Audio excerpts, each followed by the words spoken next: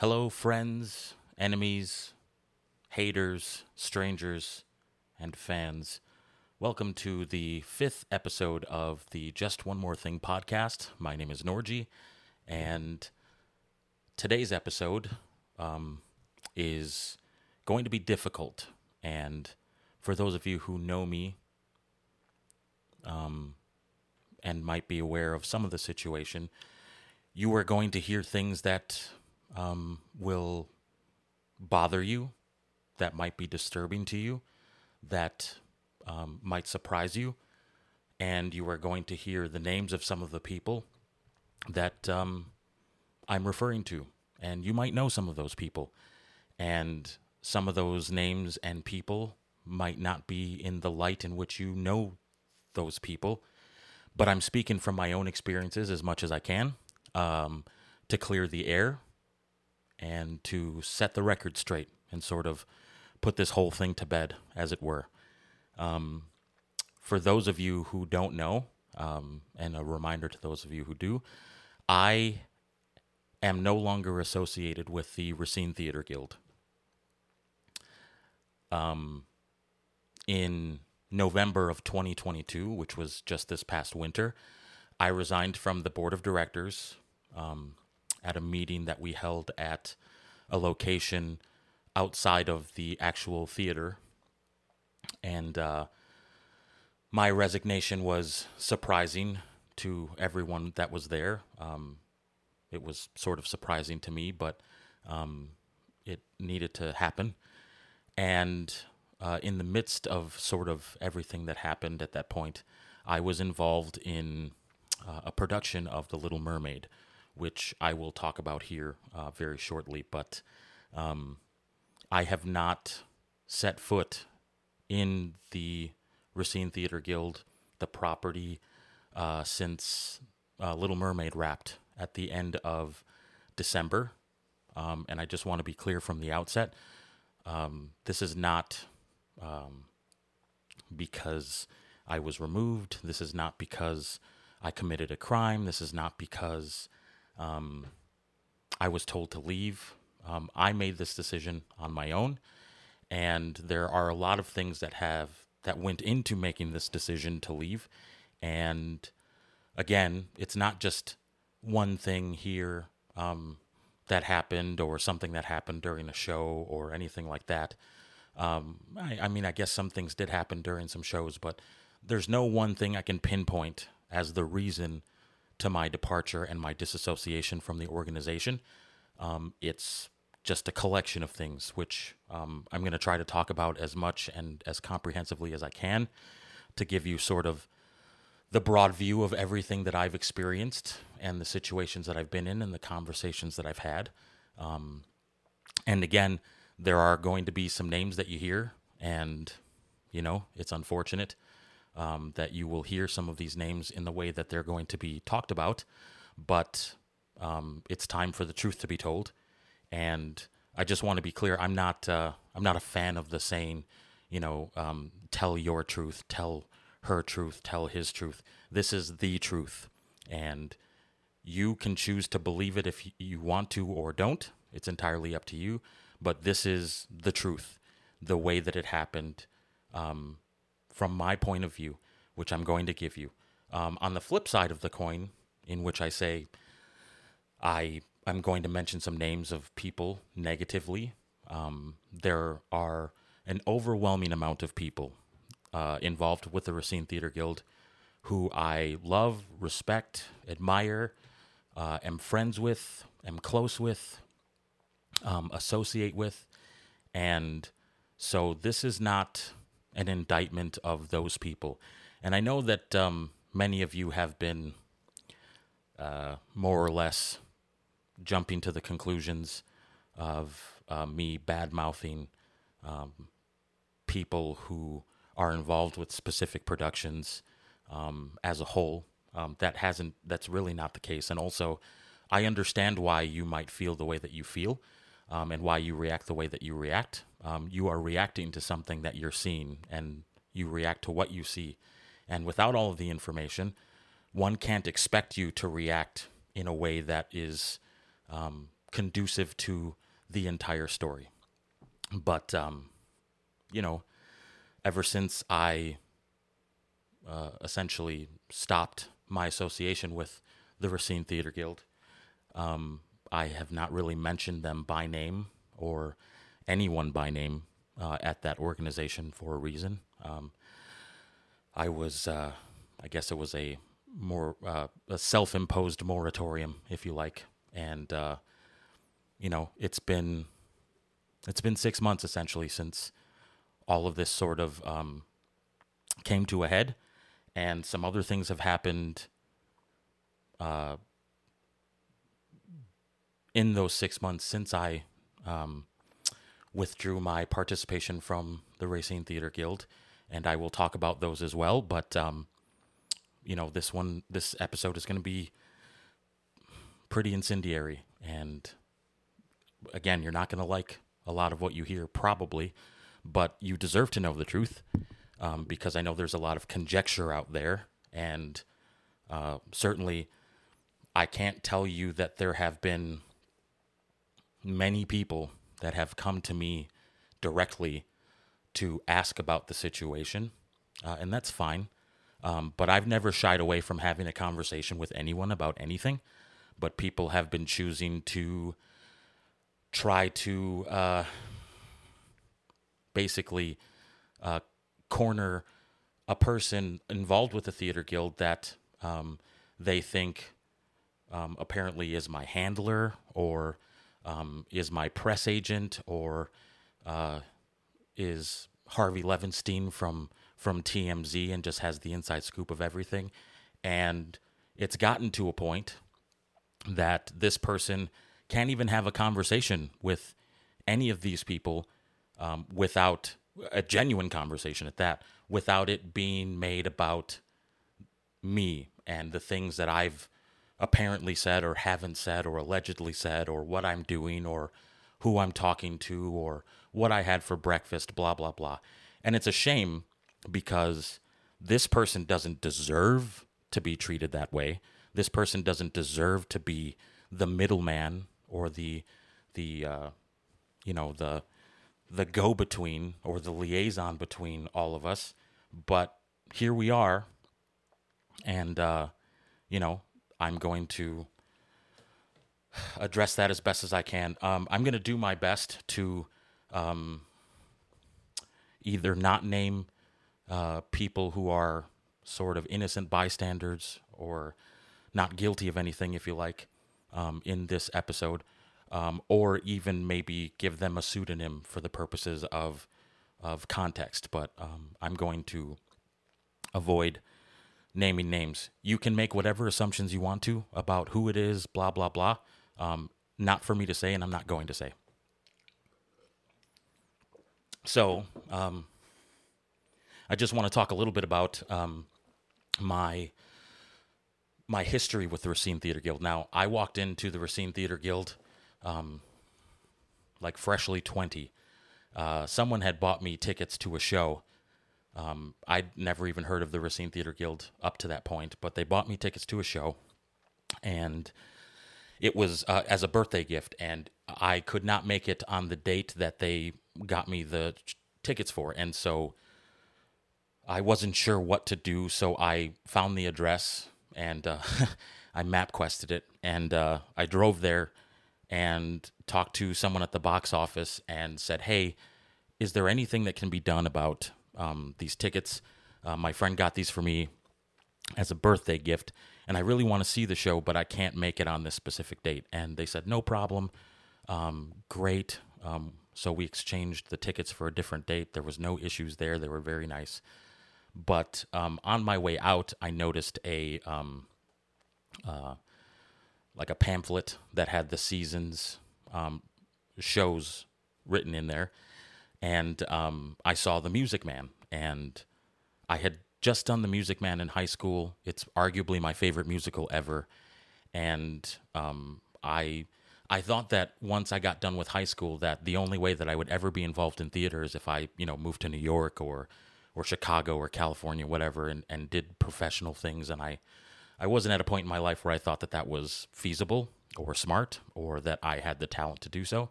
So I thought I'm essentially going to be giving up on my love of theater and performing.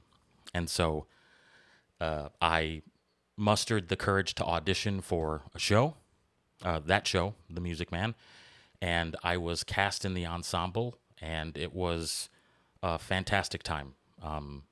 One of the highlights of my life. I don't remember a bad thing ever happening to me during that show that I would consider was detrimental.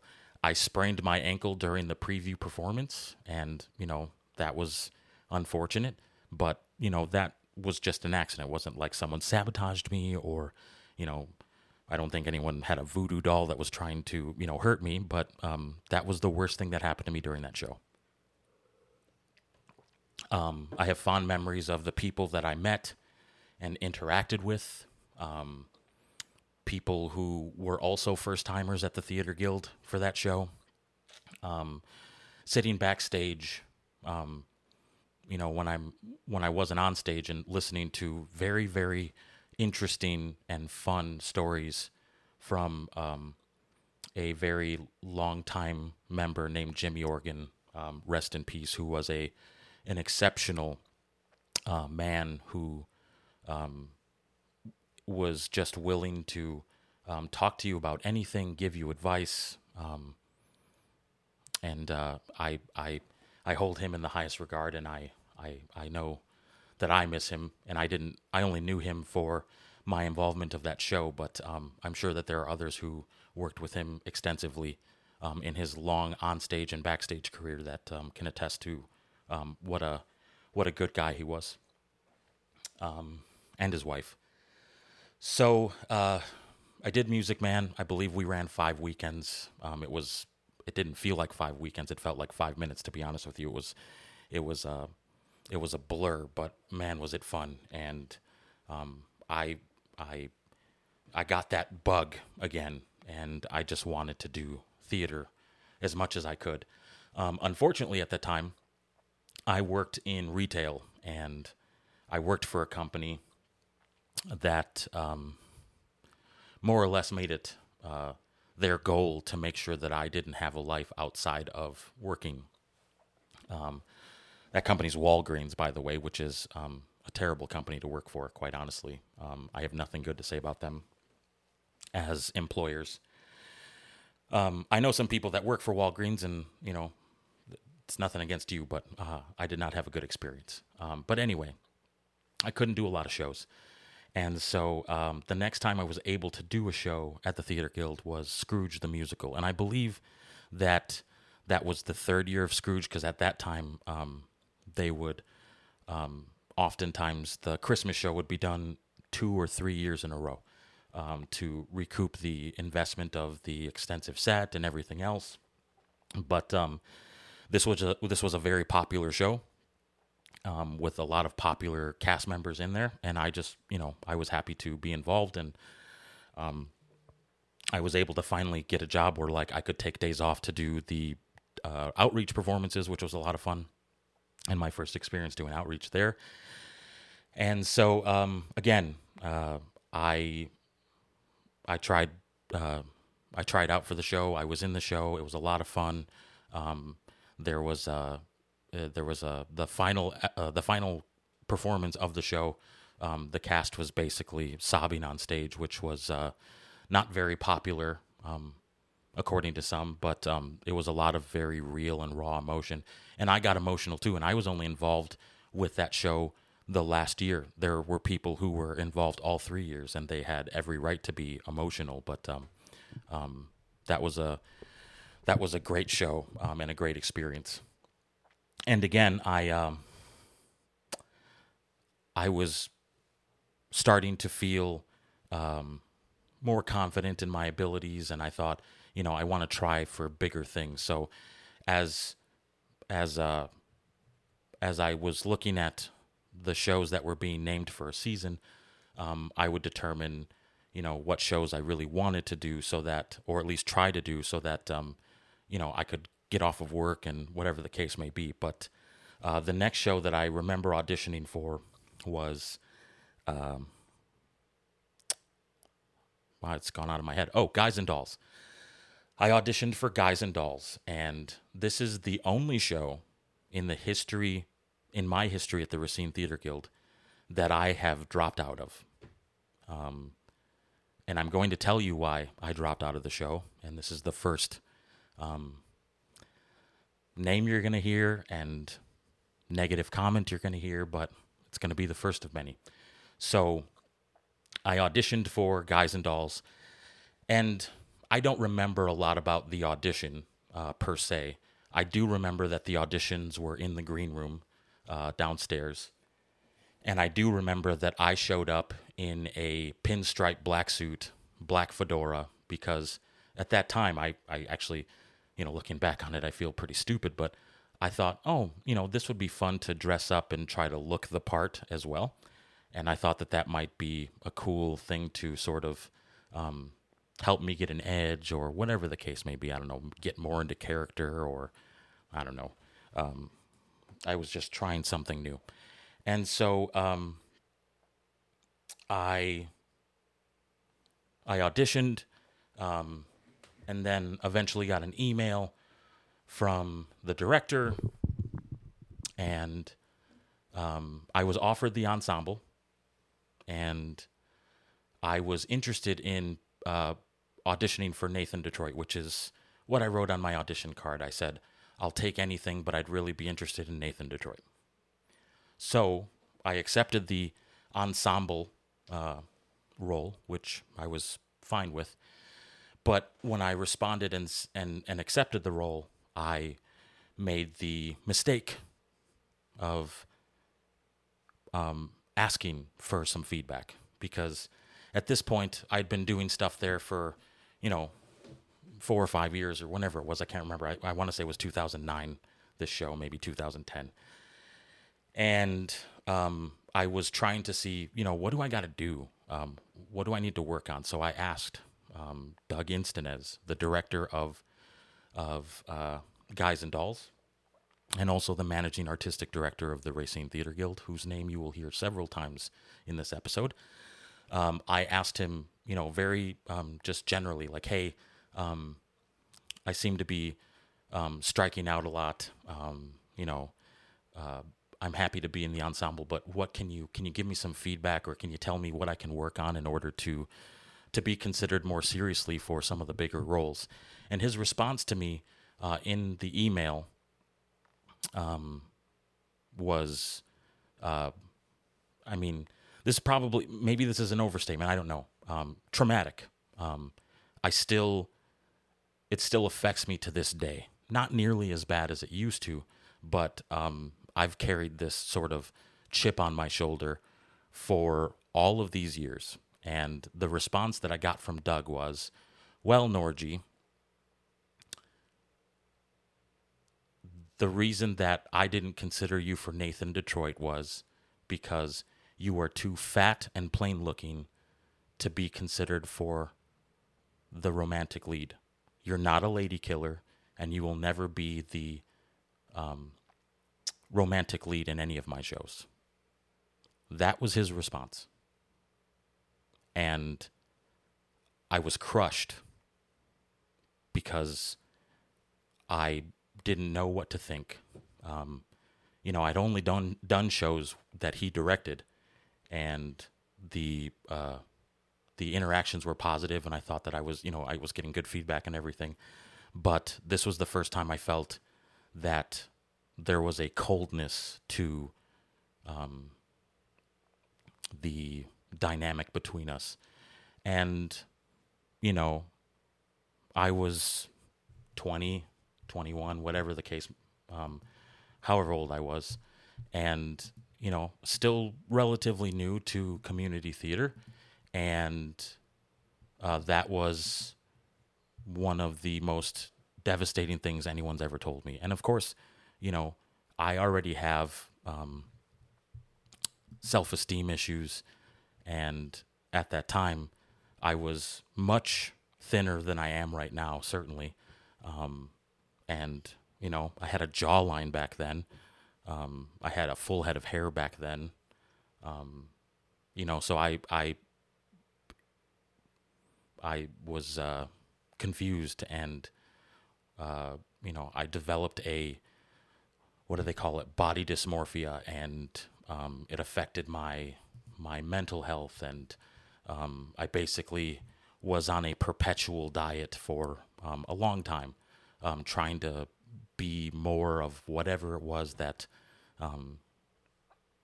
he was looking for in those kinds of roles. And I just want to tell everyone out there that don't ever let someone else determine your how you feel about yourself.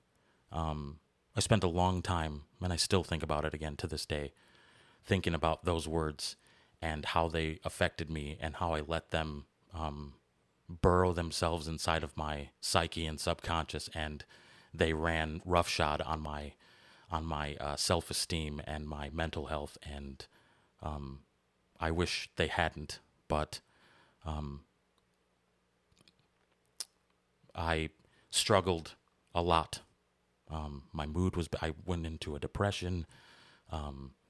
I was, it was affecting my happiness. I wasn't engaged in what we were doing for the rehearsals. So after 2 weeks of being involved in the production, I dropped out. And I never said publicly why I dropped out, but that is the reason why I dropped out. I was so, affected by the email that I had gotten from him that I felt worthless. I felt ugly. I felt fat. I felt not talented. I felt like I didn't measure up. And that's a very, very difficult burden to bear on yourself. And I'm a person who, I have very high expectations of myself, and I put a lot of pressure on myself, and call myself a perfectionist. But it's not really that I'm a perfectionist. I'm very hard on myself, and I try not to be. I think I've gotten better, but that was a time in my life where hearing those words or reading those words affected me in a way that they probably wouldn't affect me today, but that was tough. So I decided that maybe I needed to try something else, give a shot to a different show or maybe a different director. So I auditioned for a play called The Boys Next Door, which was a show that was done at the Racine Theatre Guild back in the early 90s, and then they brought it back again. The director was the same. The director was, for a man that many of you know, Norm McPhee, who, there's a million Norm stories, some good, some frustrating, some bad. I have nothing bad to say about Norm McPhee or my experience with that show. I'm very, very proud of that show. It's arguably my favorite show that I've ever done, just because of the fact that the show it's a really well-written show, and it meant a lot to me personally because of the content and the role that I played of a guy named Jack Palmer, who was a social worker for a group of guys who lived in an apartment together, but they all had different handicaps or mental health issues or cognitive issues. And so, again, that show meant a lot to me, especially having dealt with social workers in my youth, going through the foster care system. And this was my first lead role at the Racine Theatre Guild, so another sort of big deal for me, because I thought, okay, maybe there's something to this. I didn't get any of that kind of negative feedback from Norm, and again, I have the utmost respect for him, and I know that he's very specific, and he's very precise, and he gives you all the notes in the world, and you do different 10, 15 takes of the same thing because he wants to make sure that it's the way that he envisions it. And I never had a problem with that. I appreciate a director who has a vision and wants to try different things and challenges you to, you said the line like this, but what if you said it like this instead? And, it changes the context. And he just has this excitement for theater and interpretation and characterization that was infectious. And I loved every second of being involved with that show. And it was one of the highlights of my theater guild tenure, if I can afford to use that term. Beauty and the Beast was the show that I did after that, and again, I auditioned. I wanted to give this another shot, and I got called back for the Beast and for Gaston, and again, did not score one of those two roles. Although I was the what we called Beast number 2, which was based on the fact that the person who played the Beast was going to be the person that was revealed to be the prince during the transformation. So during the big climax, which is a fight between the Beast and Gaston, it was staged so that at one point the person playing the Beast was pushed off stage, and then I was pulled on stage, and then Gaston and I would scrap for a little bit while that person was getting their makeup taken off and getting ready for the transformation, and then we staged it so that I would get pushed off stage, and then the original Beast would be pulled on stage, and then hopefully nobody would know the difference. And also I was Monsieur Dark in that show. And again, I can't tell you why I didn't get whatever role I was interested in, but I can tell you that I didn't ask why I didn't get one of those two roles. I sort of learned from the first time I asked why I didn't get a role or what I need to do, that I was never going to do that again. And I didn't. And that was one of those cases. I'm sorry to go through my entire resume, but I'm trying to sort of build up to some things and give you some, to show you some history as these things go on.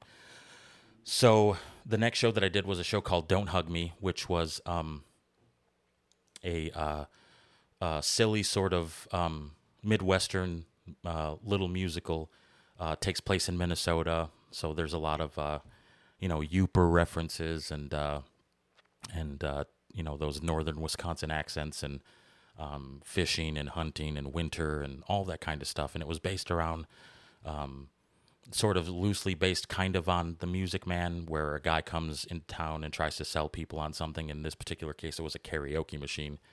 And the show was silly and fun, and I had a very good time making it. And I will say that this was another show where I got a lead role, because the cast was only, I want to say, 4 or 5 people. I got a lead role, and Cara Ernst Schock was the director of the show, and I had such a great time working with Cara. I've had a great time working with Cara in any capacity I've worked with Cara, in any shows that she's directed me in especially. We have a great relationship. Cara is talented as you could be when it comes to theater. Singing, dancing, acting, characterization, the rapport that she builds with the people around her on stage, off stage. I will audition as much as I can for any show that she directs, and I encourage anyone else to do so either. And I I made a couple of boo-boos back then during Don't Hug Me that I regret, and obviously it had an effect on the show. It was an instance where I slept through my alarms and almost missed a show, and obviously that's a big no-no, and it hasn't happened since. But Cara was rightfully upset about it, and we talked it out, and everything is fine. And but that was my mistake. That wasn't her mistake. She had every right to be upset at me for doing something like that. But anyway, second lead role, and again, different director this time, and I'm thinking, okay, clearly, because the role that I played was of the fiance of the lead actress, and here I am being the quote unquote romantic lead, and someone saw something in me to give me the role. So, and then I wasn't auditioning for shows. I was focusing on my job and other things in my life. And in 2012, I think it was 2012, or maybe it was 2011. I know that the show was in 2012, but maybe this conversation happened in 2011. I got an email from Doug out of nowhere. And the email was essentially that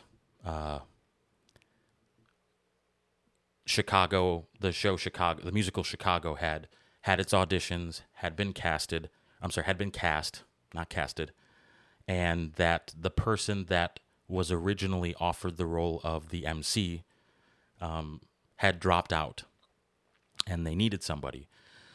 Doug reached out to me because he very specifically said that he wanted the MC to look like the person in the movie. And I said, well, what do you mean? And he basically said, the guy who plays the MC is black, and I would like our MC to be black. And the guy who I originally cast was black, but he's not in it anymore, and I thought you would be a good fit for the role if you're interested. Now, I took it as an opportunity to say, okay, well, maybe this is my time to show him that I can rise to the occasion and take on the challenge. And I did. And, I didn't audition for Chicago. I didn't want to be in Chicago. I'm not particularly a fan of the musical Chicago. There are things in the show that I enjoy, but, I did not seek out that role or wanting to be in the show.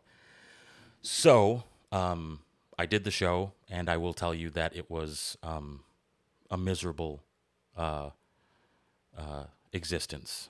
There was a lot of toxic behavior backstage. This was my first sort of experience at the Theatre Guild where it seemed like there were cliques, groups forming, factions of people who, thumbed their noses at people, and I didn't like it. I saw people, again, for the first time, my first time seeing this at the Theatre Guild, men in the show who had their own separate dressing room, had their own, they were doing their makeup separate from everyone else and all that kind of stuff. And that was really disheartening, because one of the best things about community theater is sort of the bonds and the friendships that you make off stage, and the camaraderie in the dressing rooms and backstage and all that kind of stuff. And this was not that. There was a lot of negativity and bickering and disagreements and drama backstage, and it just was not a fun time.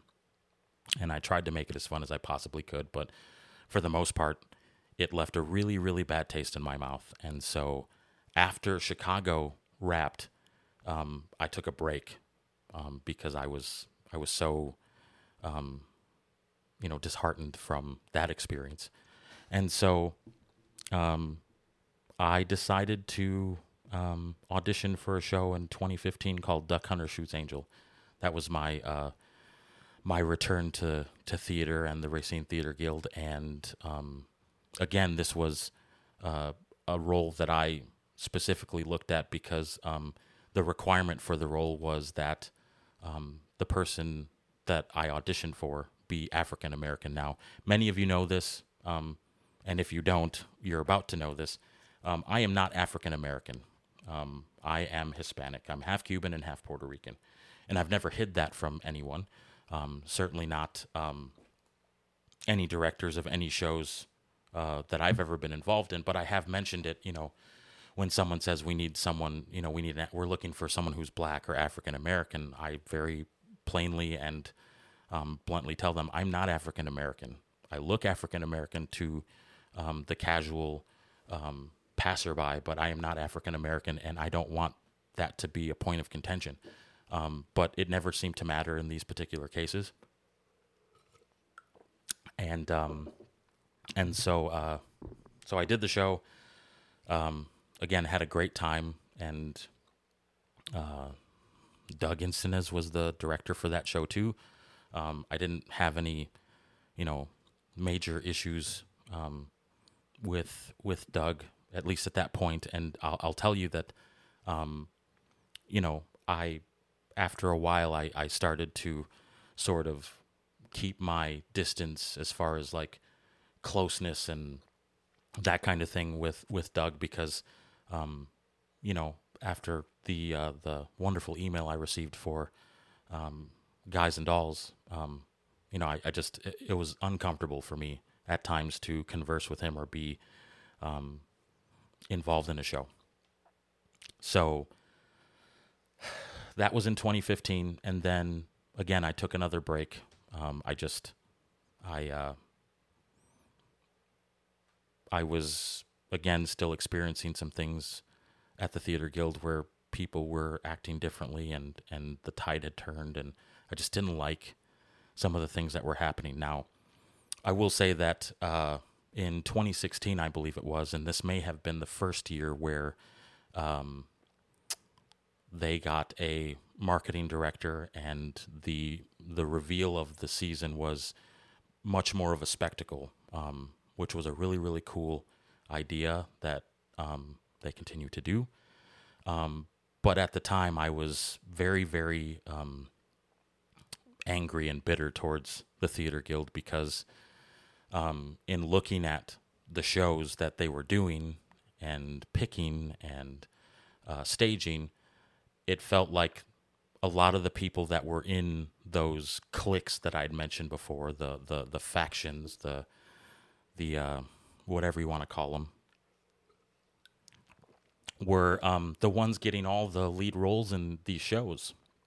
And so I'm starting to see very dedicated, very hardworking, very talented volunteers basically chased away from the Theatre Guild to other theaters because they didn't feel welcome there. They didn't feel like their talents were being appreciated. They didn't feel like they were given the same sort of opportunities as some of these other folks. And so the year that, I believe this was the first year that they did this, where it was, on social media and a big spectacle.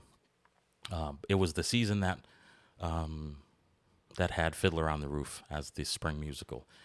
And so someone had sent me a picture of the brochure that featured all of the shows that were picked for that season. And I posted something on social media, on Facebook, and I said, I wonder which 8 people are going to get cast in all of these shows. And, I caught a lot of hell for that. And I will say that some people were upset from the standpoint of, there are better ways to do this. Perhaps there's validity in that. But some of the ire, or most of the ire that I drew from that comment or that post, was coming from some of those 8 people. So, of course, they put me on the defensive, and it was fine. But I don't regret saying what I said. I don't take it back. I still think that was very, very true at that time. And I had lots and lots of Racine Theatre Guild members and volunteers who reached out to me personally through email, through text message, phone call, Facebook message, to tell me that they supported what I did, and that they are too afraid to speak up because if they speak up, then they know that they'll get blacklisted, or they won't get cast in any shows, or they'll be, essentially treated like a leper. And so the dust settled on that, and I expected that I was never going to be welcomed back. And then I got an email out of the blue from Doug, just saying, hey, haven't seen you in a long time. Want to see how you're doing. Miss you around here. Hope you come back. And I was surprised because, again, based on my my Guys and Dolls experience before, and sort of my hesitation um, to feel anything as far as closeness. I wasn't expecting that from him, especially because I had very publicly said something bad about the Theater Guild. And to his credit, when I said, I responded and said I thought I was, persona non grata around there and that I wasn't welcome back, he said, we're family and families fight and disagree sometimes. And you're always welcomed here. And so that meant a lot to me. And it still means a lot to me. He didn't have to reach out to me. He certainly didn't have to say, you're welcome here, but he did. And again, I needed that. I needed to hear that. I needed to feel that. And I did. And so I came back to audition for Sister Act in 2018. And, there were only 2 roles that I was interested in that show. And so there was either Curtis, who was the villain of the show, and I'd never played a villain at that point. And then there was Lieutenant Eddie Souther, or Sweaty Eddie, as he's known in the show. And I auditioned for the show, and I got called back for Eddie, which, I was surprised because I wasn't, the romantic lead in the show. I thought that wasn't going to happen. But I also know that, Doug very specifically told me that he wants Eddie to be a person of color. He wanted Dolores to be a person of color. He thought that was an important dynamic, and I supported that. So I got called back for Eddie along against someone else who, to this day, I don't know who it was, if it was a person who had done theater at the Theater Guild before, whatever the case may be. But that person ended up not coming to the callbacks. He called Doug, or Doug called him rather, and he said that he had to work, so he couldn't make it. So I more or less got the part by default. I hope that, I would hope that my talent merited, was warranted me getting the call back, and that whatever. But I'll never know for sure. I can tell you that, if I would have gotten the role against the other guy. And so this show was sort of my coming out party, my renaissance, my arrival, as it were, because this was the first time that I got a lead role, at least in my mind, in a musical with Doug. And I didn't take it for granted, and I tried to do the best that I could in that role and play it with a lot of heart, and play it with drawing on my own experiences. And again, I had that chip on my shoulder. The fat and plain-looking guy is on stage playing the love interest, and so in that spirit, that dynamic, that was what was important to me. Like, that was vindication, so to speak. Validation as well. That I belonged on that stage in those kinds of roles. So it was a big deal to me, and I thought, capitalize on the traction. The next show that I did was called Things My Mother Taught Me, which was a comedy/drama. And the director of that show was Nate Stamper. And again, another fantastic experience. I, just like I said about Cara, would audition for any show that Nate Stamper is directing if I can audition. And I encourage the rest of you to do so as well. Nate Stamper is a very nice person, and his direction on stage is very thought-provoking and collaborative and deliberate. And, he made you think about what you were doing and what you were saying and the context of a scene and the context of a line. And I think that really, really was important for that kind of show. And I think that it worked really, really well. And I had the best time doing that show. Again, there was sort of this weird bump in the road, so to speak, because the show is about a younger couple who, are serious in their relationship, and they relocate to a bigger city for a job, but also, the character that I played planned on taking it to the next level by proposing to his girlfriend. And so, unannounced and unexpectedly, both parents show up to the apartment to wish them well and to congratulate them and all that kind of stuff. And the hijinks sort of ensue. And one of the things that was kind of a bump in the road was, the people who play my parents have to be in the show. And in this particular case, the people who were cast as my parents were white. And Nate very politely came up to me and he said, I don't know how you feel about this, but I don't want this to be weird for you. I don't want this to be, I don't want you to feel, uncomfortable, and I don't want you to be the butt of a joke, but, the people I cast as your parents are white, and, you're obviously not white. So, we can add a line to the show that sort of explains this or something. And he was trying to, make me feel better about the situation. And I told Nate, I said, "Hey, listen, you don't have to go through all this trouble. I'm adopted. My parents are white, and this is just part of life. I think it was 2020. This is 2020. You're going to see lots of people, parents with their children, where, that the child might be a different color or a different race, or the parents are same sex, or whatever the case may be. And we are not obligated to explain this particular dynamic or what the history is. People can come to the show and draw their own interpretations. If they come to the show and their biggest point of contention is, hey, it doesn't make sense that his parents are white and he's a person of color, then obviously we didn't do the show for them, and they came to the show for the wrong reasons. And I will always appreciate Nate Stamper for doing that, for trying to advocate for me, for trying to make me feel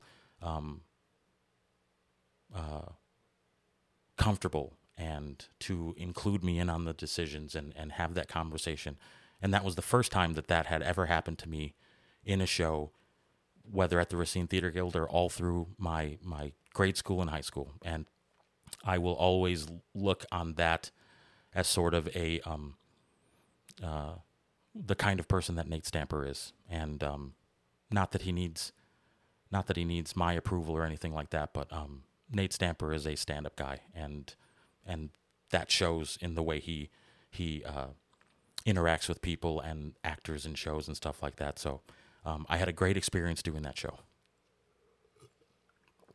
However, and this is another thing that a lot of people may not be very aware of, but this did happen.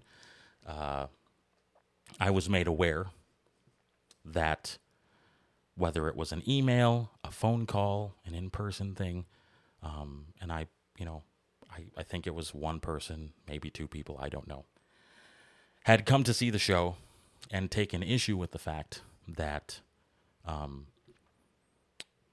we dramatized, we had a show, the show that, Things My Mother Taught Me, where we dramatized or presented an interracial relationship, and they had a problem with that.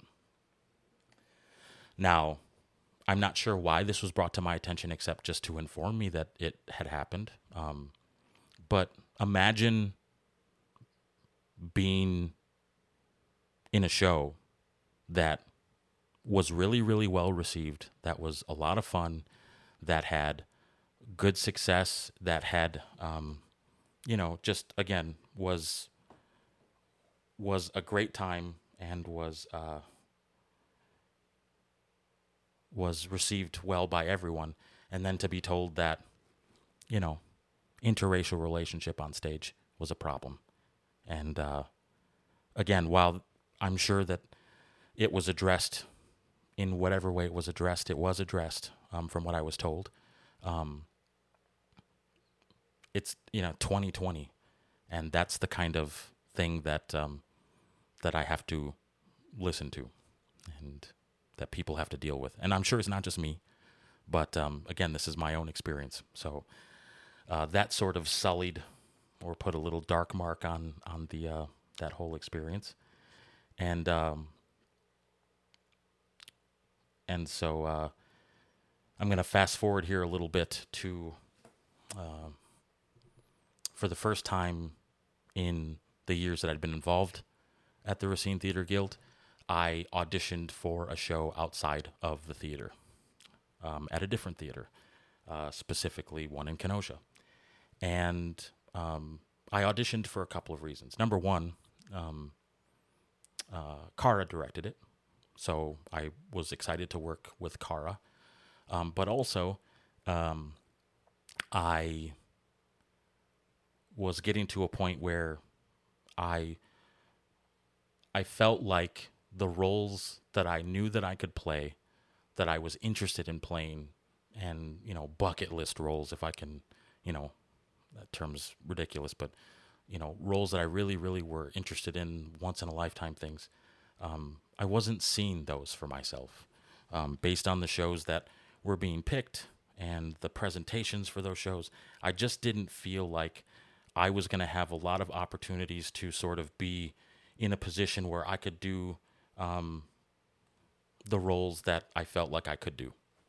So here's an opportunity to audition for a show that I love and admire, and is high on the list for many people as one of the greatest plays of all time, The Odd Couple. And so I auditioned for the show, and I was cast in the show as Oscar Madison. And that was a big deal to me because, again, I thought, I don't know if I'll ever get the opportunity to play this role in any other circumstance, but I especially felt that way at the Theater Guild because I didn't think that would be a role that I would ever be considered for. And I thought it was time to take a leap of faith, and I was a good ambassador for the Theater Guild. My loyalty to that place stopped me from auditioning anywhere else for 16, 17 years, because I thought that's what a good steward of a place does. You represent the brand, and you don't go play for someone else's team, that kind of thing. And that mentality got me nowhere. That mentality didn't get me, the roles that I was interested in trying to pursue. It didn't get me to be in shows that I thought were interesting or anything like that. And I thought, I need to be selfish here for a minute, and try something. And I thought that I was talented enough to do so. And Cara thought that I was talented enough to pull off the role. And, that was for an independent theater company called Fleeing Artists. And again, we're talking about I guess a very young theater company, but it felt like they'd been doing theater for a very long time because the culture was different, and the inclusivity, and the making sure everyone was comfortable, and treating each other with respect, and all that kind of stuff. And it was refreshing. And at that particular time, I was on the board of directors at the Racine Theatre Guild, and I wasn't, I hadn't been on there for a long time, but I never missed a meeting. I was there all the time, and this is at a time at the Theatre Guild, starting in 2019, where I was pouring myself into my involvement there. And so I was involved with pretty much every show that I can think of that had been being done there, and I was on the board, and my involvement had increased, because I got to a point where, after I called out the Theater Guild on Facebook for the thing that I said about the 8 people being cast, I thought, I could be one of the sideline armchair complainers, or I can try to do something about it and try to be a conduit for change as opposed to a mouthpiece. And so I decided to put my money where my mouth is and get more involved. And so I did, and I was very involved. I can tell you that I just I have a knack for those kinds of things, and designing sound is sort of became my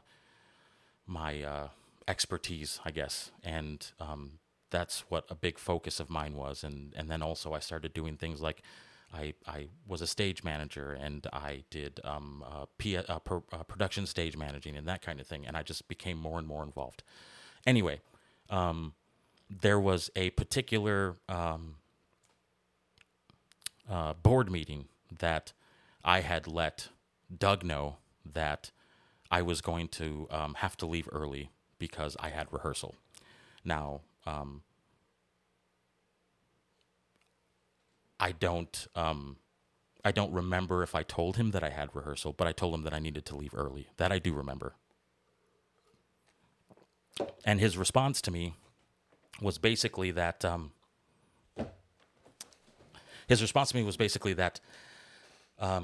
he doesn't like it when his people go play in other people's sandboxes. I get mad when people that are involved here are involved in theater in other places, and now that you're on the board of directors, you have a responsibility to this theater to represent it, and this is not a good look. And basically gaslit me for pursuing theater outside of the Racine Theatre Guild. And again, this is the first time I've ever auditioned or done something outside of the Theatre Guild. And I was surprised, and I was shocked, and I was angry, because I thought, I have been a goodwill ambassador for this place from the day I walked in up to this point. And the audacity of this person to tell me that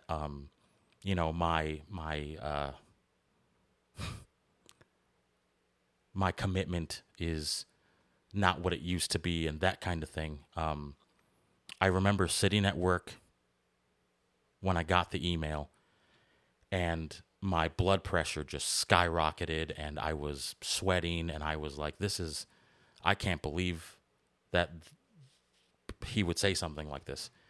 And so I immediately left work, and I drove over to the Theater Guild, and I went into Doug's office, and we had a conversation, and I basically told him, you're not going to talk to me like this ever again. This idea that you can fire off an email that talks to people the way that you just talked to me needs to stop. You talk to other people like that if you want to, but you're not going to talk to me that way. And, telling him, like, I back up what I say here. I've never missed a board meeting. I've never missed a committee meeting. I've never missed a deadline. I've never missed a date. I am thorough in everything that I do. I was there in some cases, depending on the show, more than the people that were actually in the show, more than the director in some cases, because that was my commitment to my craft and to the organization. And so I was incensed that he would ever say something like that about me, especially considering my track record of everything that I'd done there. And so the conversation was basically one-sided. He didn't have a lot to say because it was in person. He's not someone who likes confrontation. Many of you know that. And he did not handle this well. And to be honest with you, it was that time that I decided, you know what? I'm drawing a line in the sand. I'm not going to put up with that. There's nothing about a theater or an organization or a place or a person that is going to trounce my dignity and my self-respect and everything else. So I decided to address it right then and there, and I did, and I felt better. Maybe he did, maybe he didn't, but I told him, don't ever consider sending me one of those emails ever again. And I thought that he would follow that. And he did. For a minute. And so we get to where some of this starts to really take a turn. And I just want to say that, again, you're going to hear some things and whatever, but these are the things that happened. The season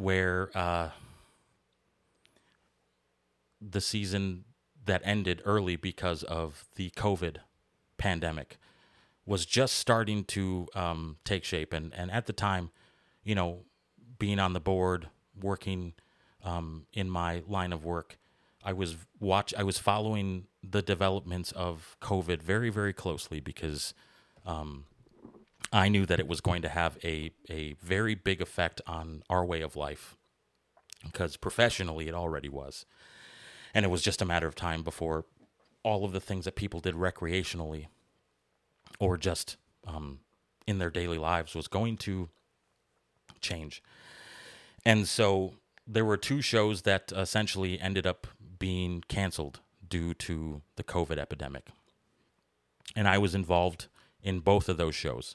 One of them as an actor and sound designer, the other one as production stage manager and sound designer. Show number 1 was Aquila and the Bee. And that show was, I want to say, maybe 2 weeks from opening. I mean, we were already in rehearsals. We were already on stage. I want to say that some of the set was already built. We were that close to opening. And again, this was a show that was directed by Cara, and she was doing a great job. And we were really, really excited to open and do this for as an outreach show, because this is the first time at the Racine Theatre Guild that I've been involved where the show was selected by the play reading committee, and it was a turn of the tide. It was a show about a young black girl from inner city Chicago who is very, very intelligent but has a very good knack for spelling and a very specific mnemonic in order to spell. And so she enters the regional spelling bee, and she fizzles out, but she is then mentored and tutored by Professor Dr. Larrabee, who also was in the into spelling when he was younger, and he agrees to basically be her coach and trainer. And so, finally, an opportunity where, especially for an outreach show, representation, right? Because I remember being a kid and, going to a theater or a school or a college to see a show in the same way that this outreach program works, and not seeing very many people that look like me on stage. And I don't mean exactly like me, but, people who are brown or, have some kind of ethnicity. And I thought, this is an opportunity for some of these young women in this day and age who, they don't get to see positive young female role models that look like them in any sort of light, whether it's on TV or in movies, social media. They get to see this on stage. And it's a girl who's smart and has tenacity and can spell, and she has integrity and all of these kinds of things, and a family dynamic where the mother of Aquila is invested in her life and is a good role model, and all this kind of great stuff. That these are the kinds of outreach shows that we should be doing all the time. Finally.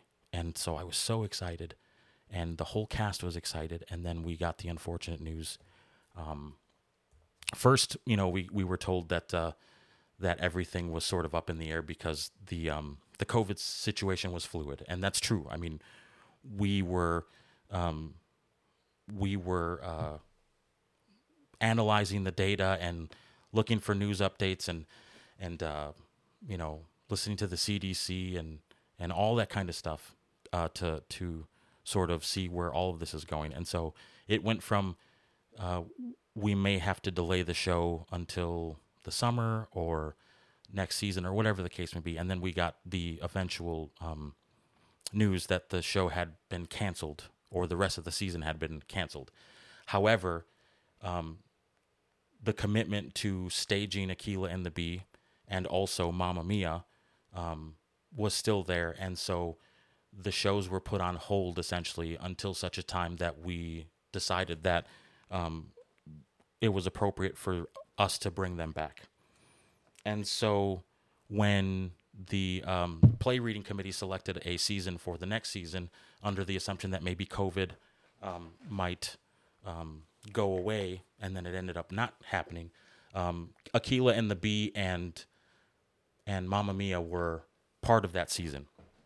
And again, the season was canceled, and we were told again that the commitment was still there. We still want to do these shows. They're still very important, and we're still, again, very excited. Now, obviously, with the time that had lapsed since the show had been cast and everything had happened, we weren't sure if everyone was going to come back. If Aquila was going to go through a growth spurt and be 6 feet tall, we didn't know.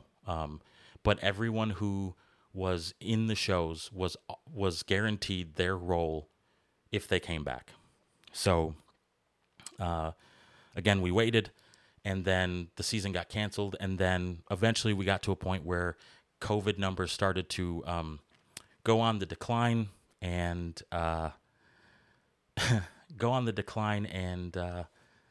and we were looking at opening up for the season, and so Aquila and the Bee and Mamma Mia were added to that season as part of the commitment to do those shows because, unfortunately, they had to be canceled due to COVID. Now, the season was announced publicly through press release, and it got whatever coverage it got. I don't know specifically, but I remember seeing someone had commented underneath the official announcement on Facebook for the season. Someone had commented that they were confused and upset because that for that entire season, every show was essentially extended one weekend automatically because, we're opening again and we want to make some money and make sure that people have the opportunity to see these shows, blah, blah, blah. Every show was extended another weekend. So there wasn't a show that didn't do less than 3 weekends. However, Aquila and the Bee, which was on the slate for that season, went from being 2 weekends to 1 weekend. Now, I know for a fact that there were members of the cast and crew who were not happy with that decision. We weren't consulted. We weren't part of the conversation into why that decision got made. We didn't have an opportunity to have a say or to give any kind of feedback. But the decision was made that that show was going to run for one single weekend. And we were sad about it, and rightfully so. It was a great show, and we wanted people to experience this message, this uplifting message, this positive message, this new kind of show at the Theatre Guild. Because again, from a cultural standpoint, representation. And also, I know that the Play Reading Committee put a lot of pride into picking that show, and I know that that was sort of the same thing that they felt was ultimately it's a good show and it's got a great message. But now on top of that, we have the context of the positivity of a young black girl doing something special. And I thought that was an exceptional decision, and it was a very popular decision. And so to have the show reduced to one weekend obviously was not popular within the cast and crew of the show. And outside of the fact that, we got the email saying, this is what's happening and we apologize and so on and so forth, there was no other discussion. And so the press release or whatever, the season reveal video or post was on Facebook, and I had just happened to click on the videos or the video, and I saw a comment underneath that basically called out the Racine Theatre Guild because all of the shows that were announced that season were extended one weekend. However, Aquila and the Bee was reduced one weekend, and that person took issue with it. I don't know who that person is. Never met them before. Don't know who they are. Whatever. Doesn't matter. But that person essentially called them out for, reducing the one show that has people of color predominantly featured, and the message behind it, that being the only show that got reduced. And so someone from the Theater Guild's Facebook page responded to the post or the comment to the tune of, COVID-19 has changed the way our season schedule looks tremendously. And then talking about the number of public performances for the show are only a small indication of commitment to the cast and crew. Our managing artistic director would be happy to discuss your questions. And that person was not accepting of basically the very canned response that they got because, they wanted some answers. And I guess rightfully so. I mean, from the standpoint of me as a person in the show, why are we reducing this show one weekend and every other show got, extended? And we didn't know why. We never got the answer why. And I had nothing to do with the decision. I wasn't part of the conversation. But that was what was decided.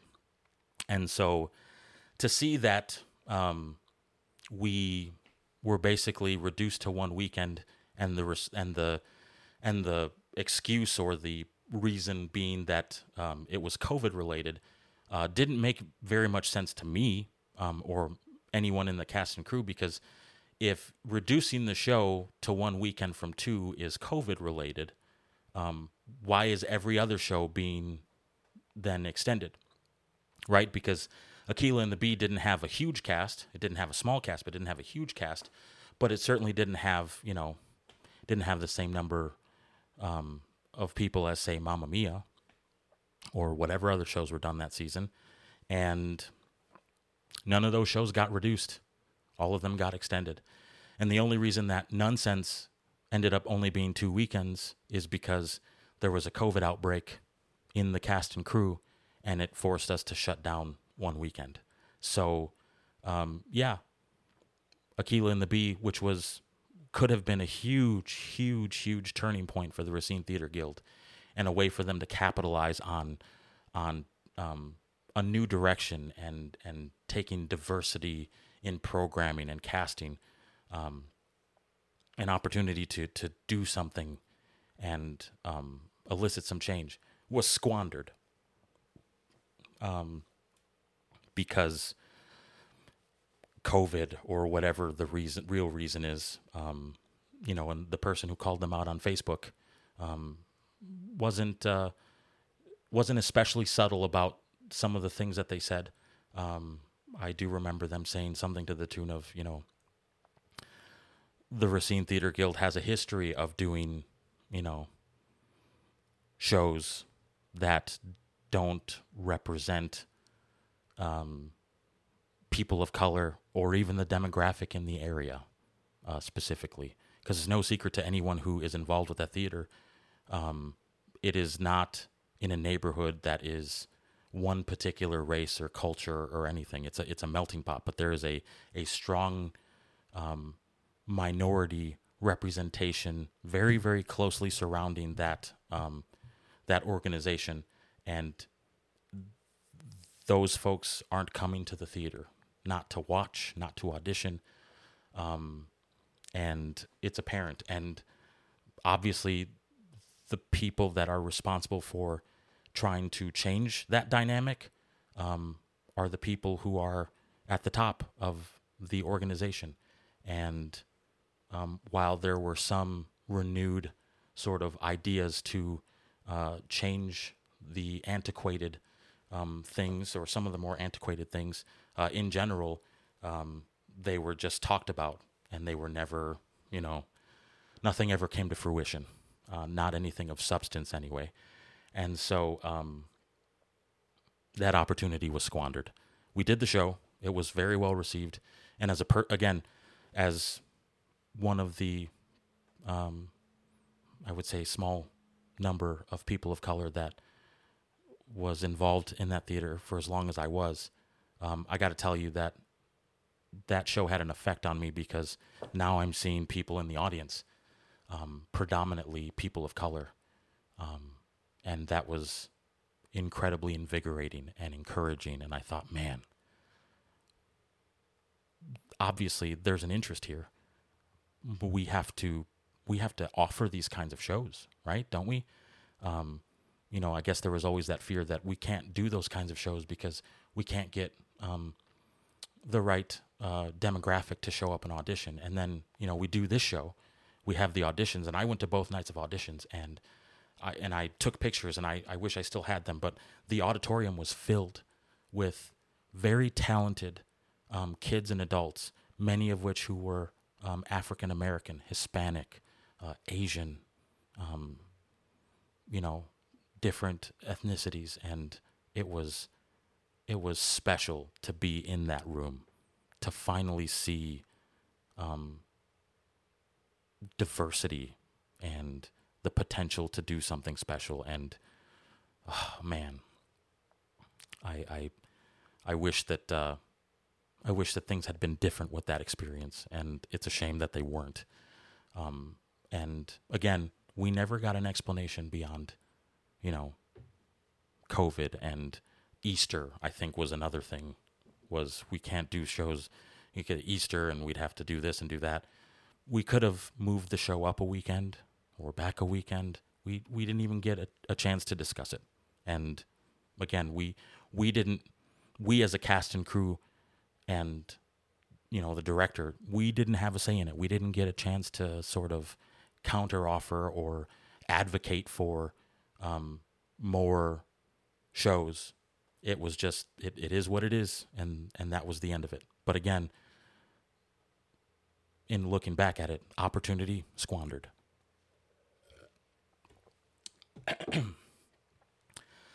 So I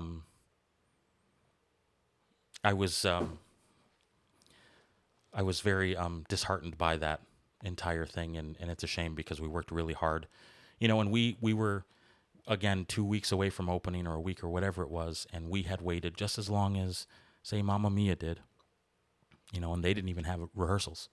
The only thing they ever did was what was supposed to be the read-through, but ended up being a formal, like, hey, we may not do the show because of COVID thing. And I felt like that show was given more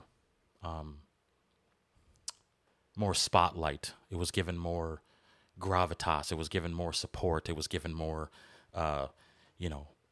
force behind it than Aquila and the Bee. I know that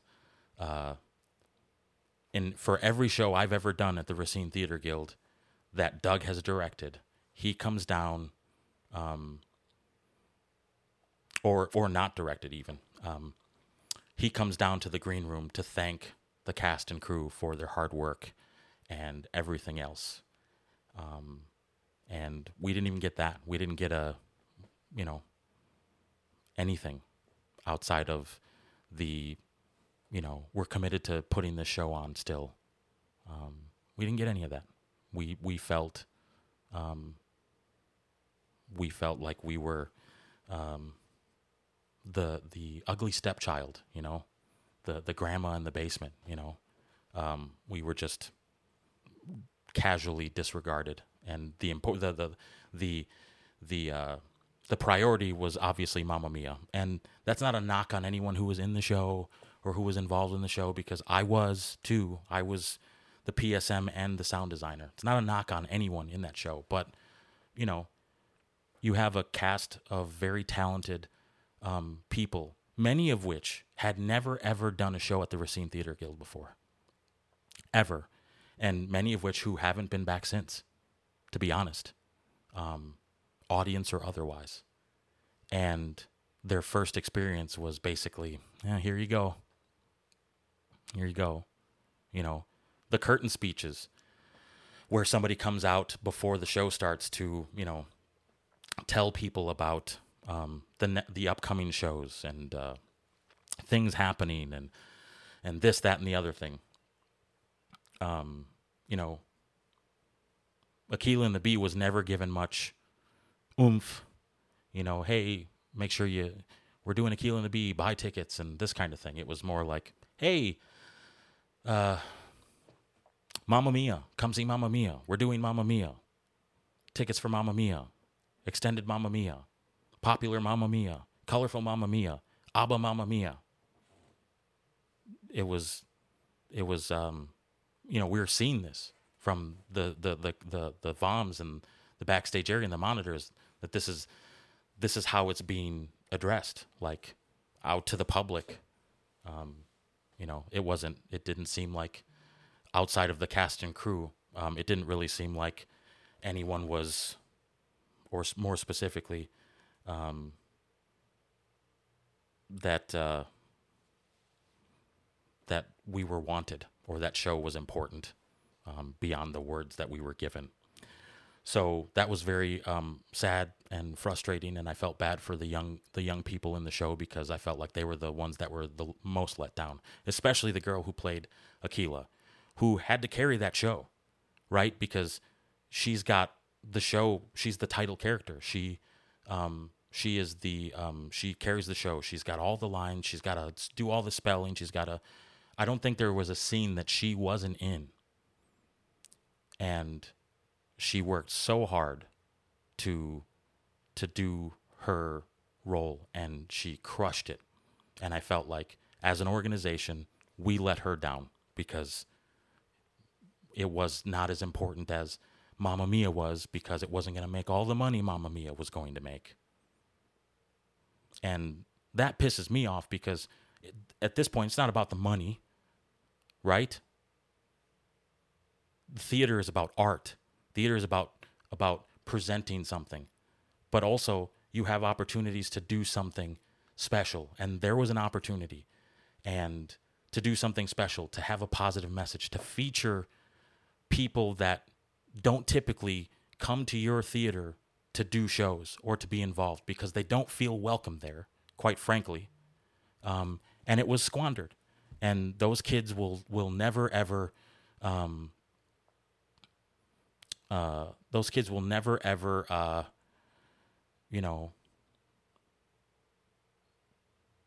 get to feel the satisfaction of their hard work in that show.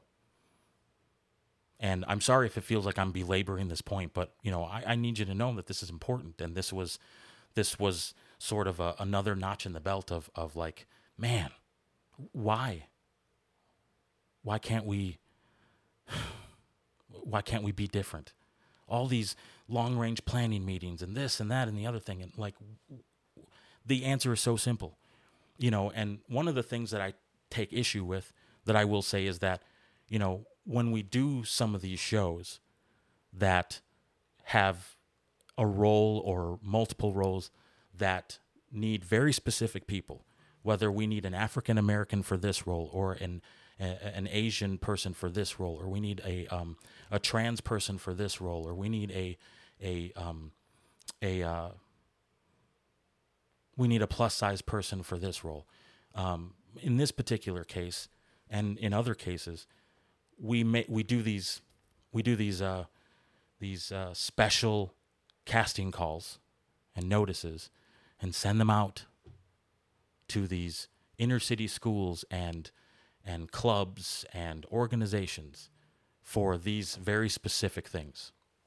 And the thing that I always took issue with and still take issue with to this day is that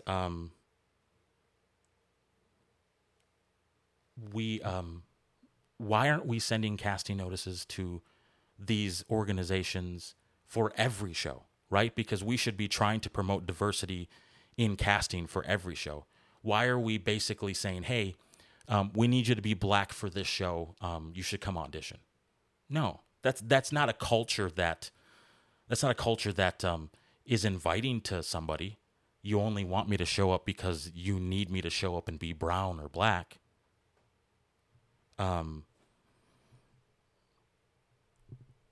That's counterproductive. And it's not very inviting. And so I always took issue with that. We should be sending casting notices to these organizations all the time. We want them here, don't we? Not just for the roles that specifically need them. We want them for the roles that don't specifically need them. We want them here. We want a palette of different colors and shapes and sizes and everything. Why are we cherry picking when we need people for specific roles instead of just making them feel welcome all the goddamn time? And wonder why we don't get a bigger representation of people of color, and wonder why people of color that are already involved in your organization are frustrated as hell. You don't need me to tell you this.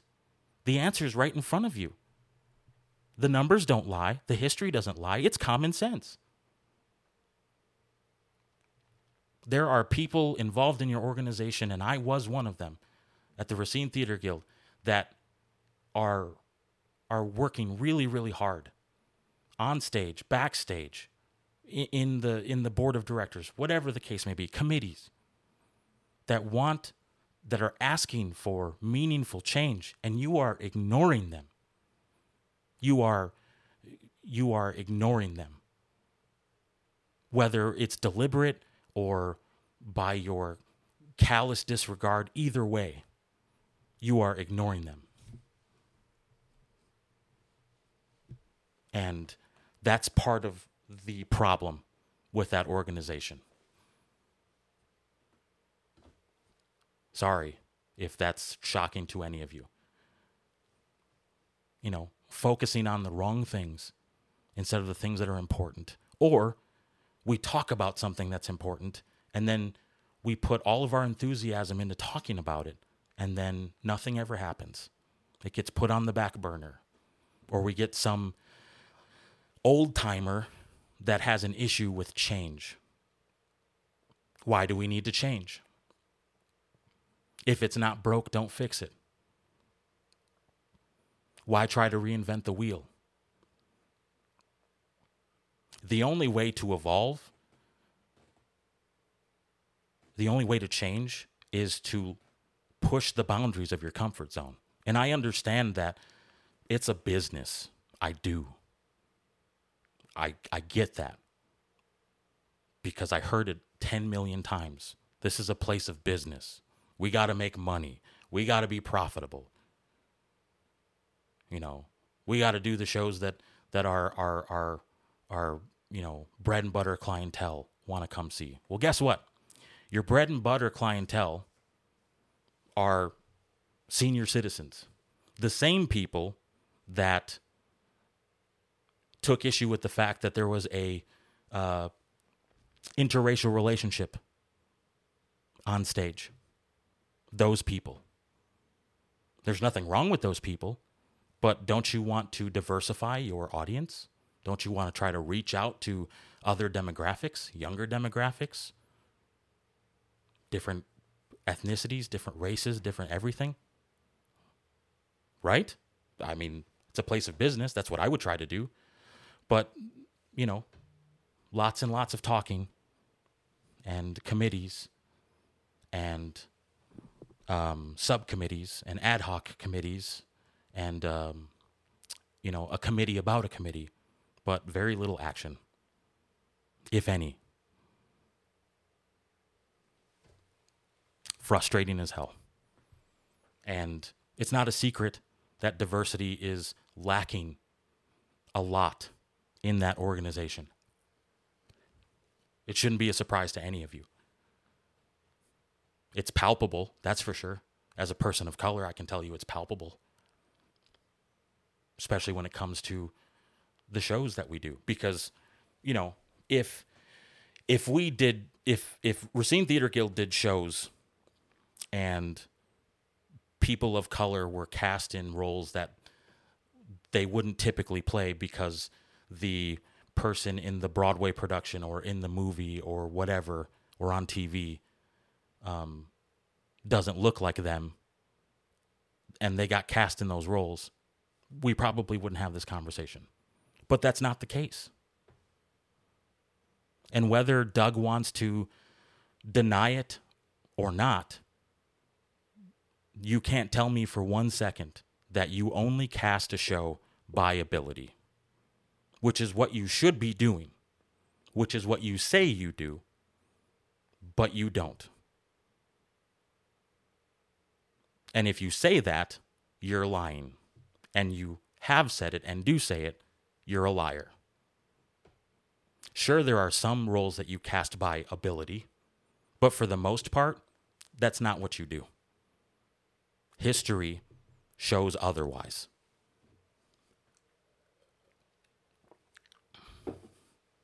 Certainly not,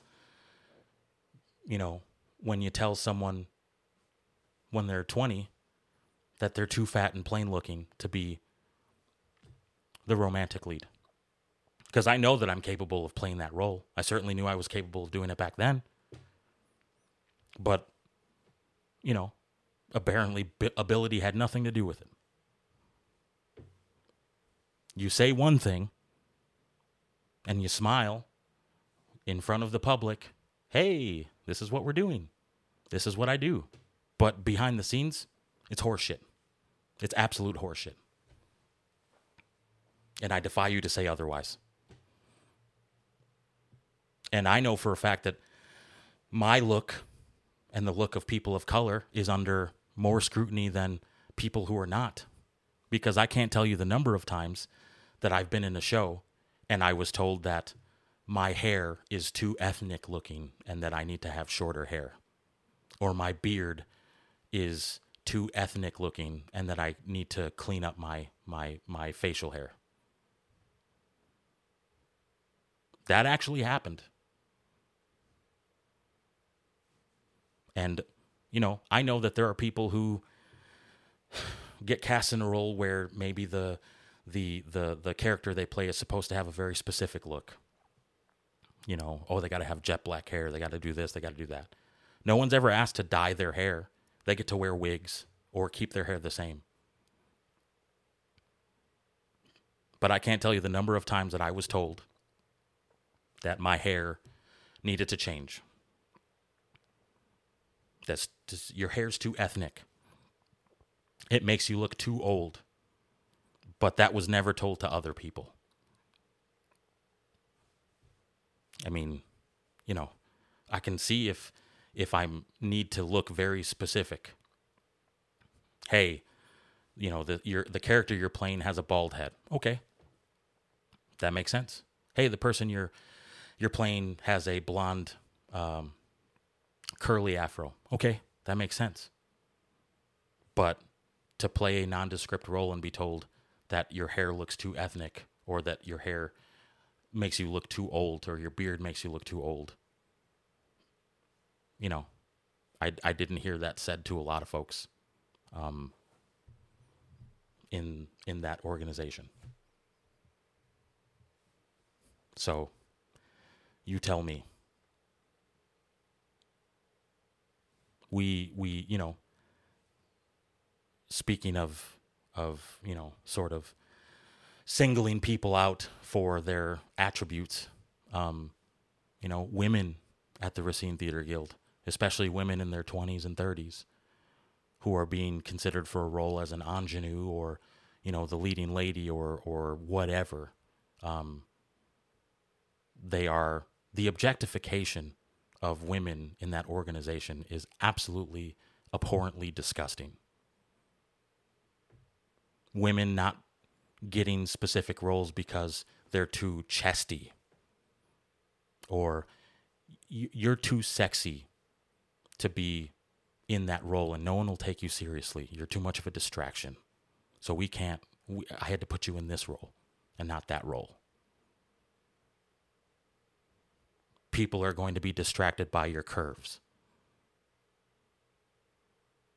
No one's going to take you seriously as an actress because you have large breasts. These are things that are actually said. Or backstage, sitting in the green room, waiting to go back on stage and listening to people that are involved in the show talking about an actress or actor on stage in different shows or the show that they're working on, where they say, this person's too fat to be in this role. I can't see how that person got cast in this role. Or your gut's too big for this. Just blatant. And the behavior of some of the men in that organization and the way that they react to people bringing that to their attention is absolutely disgusting. And the person that you would think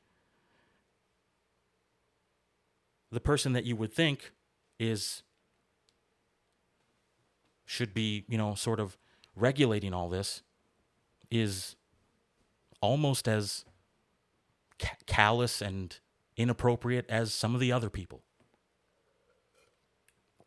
Laughing it off, making jokes and inappropriate comments of his own. And I'm talking about you, Doug. I'm talking about you. And you're not the only one. There are others too. But, depending on who you are in that organization, it's either important or it's not. It's either dealt with or it's swept under the rug. You're either taken care of or you're cast out. There's different sets of rules for different people. And it's disgusting, quite honestly. It's disgusting. There are some disgusting people that are involved in that organization. Disgusting people. I'll name one right now who used to be on the board of directors but was removed because he is a disgusting individual. And his name is Davidson Kane. And my contempt for his disgusting behavior is not a secret to some people, but some of you don't know. And perhaps someday you will. Of the disgusting, inappropriate behavior from that man. Removed from the board of directors for his behavior. And then was,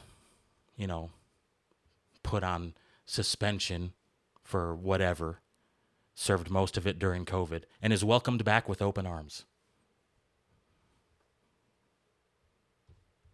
Most recently in Sweeney Todd, where he plays the guy who seeks revenge on the people who wronged him and were disgusting to his wife.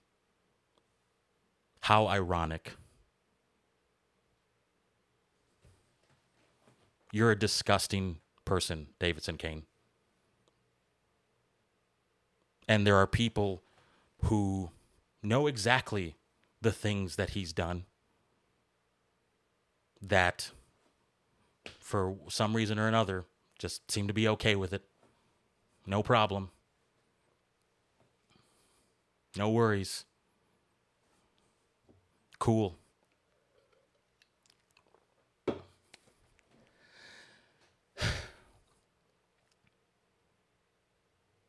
It's disgusting.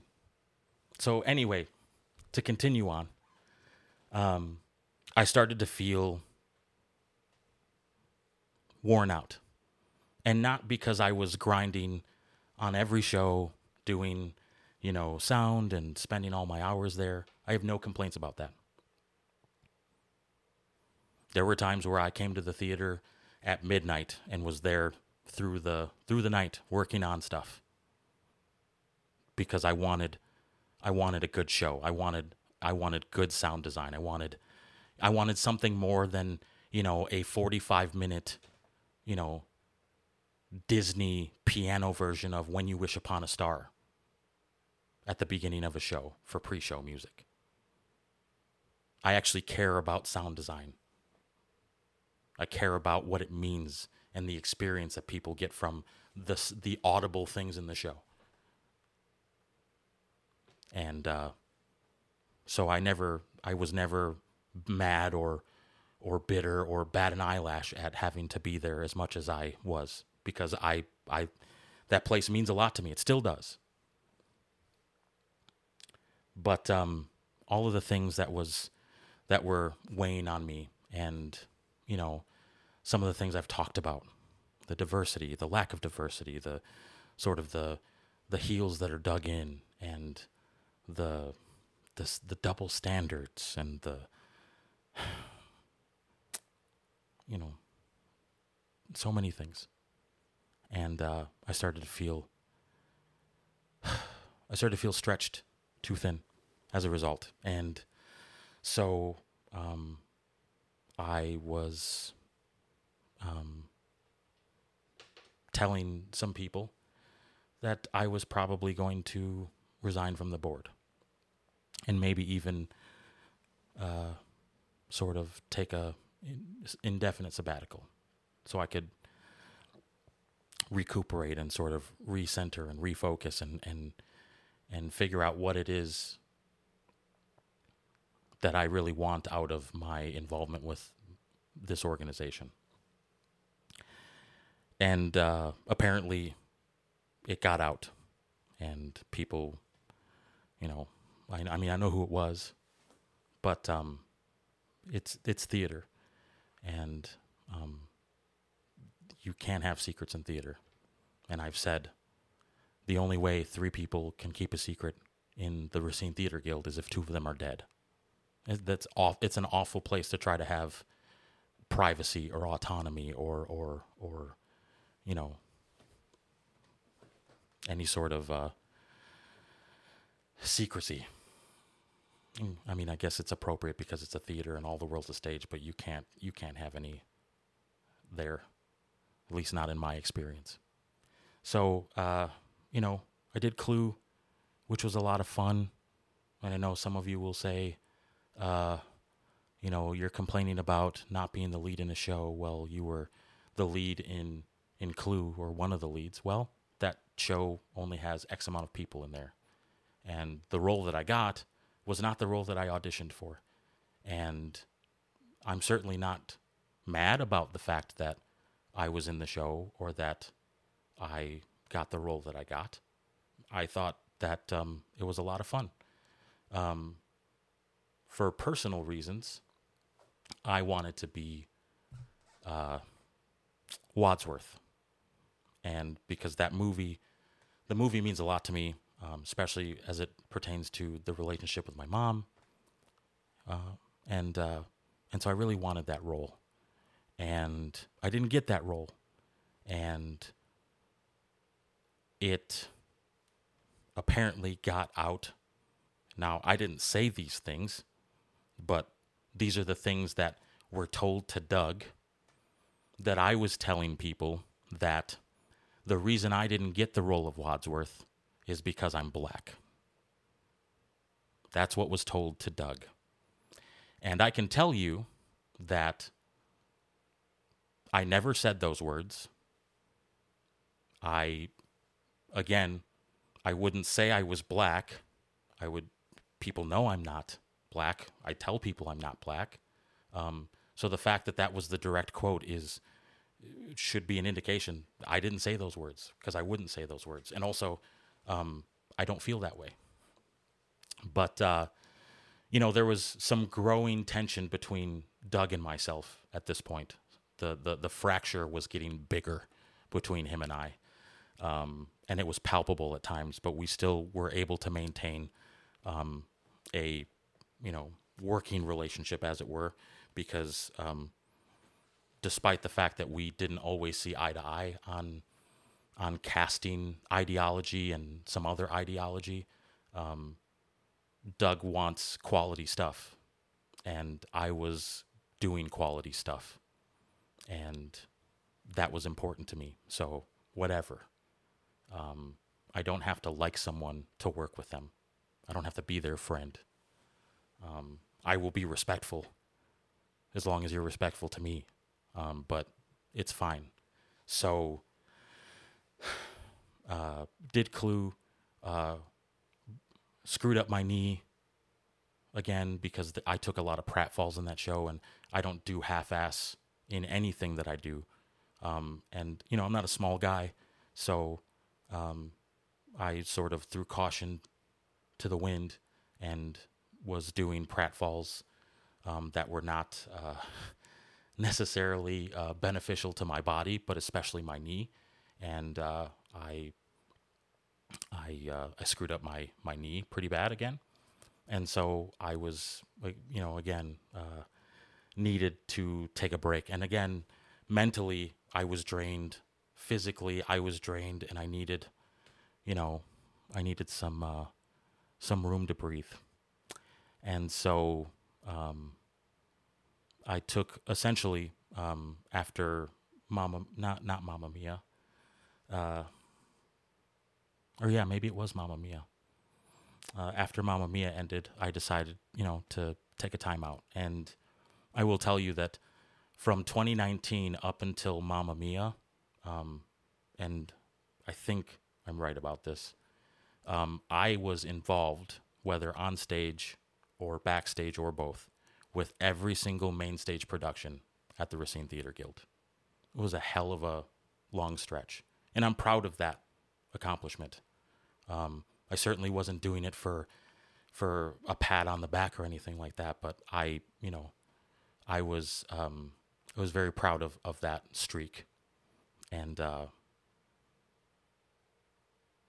it meant a lot to me, and I felt what I was doing mattered in some fashion or form. But again, the cracks were starting to show. And I will tell you that during Clue, to get back to Clue, because I forgot to mention some things, I was burning the candle at both ends, between my job and all the shows I was doing, and also the situation with my mom's cancer and her care and everything. I was just completely wiped. And, I know that, and the people who were in the show can attest to this, I never got any sort of courtesy or, hey, take a break, or, hey, how's it going? But I can tell you that the person who played Wadsworth in the show,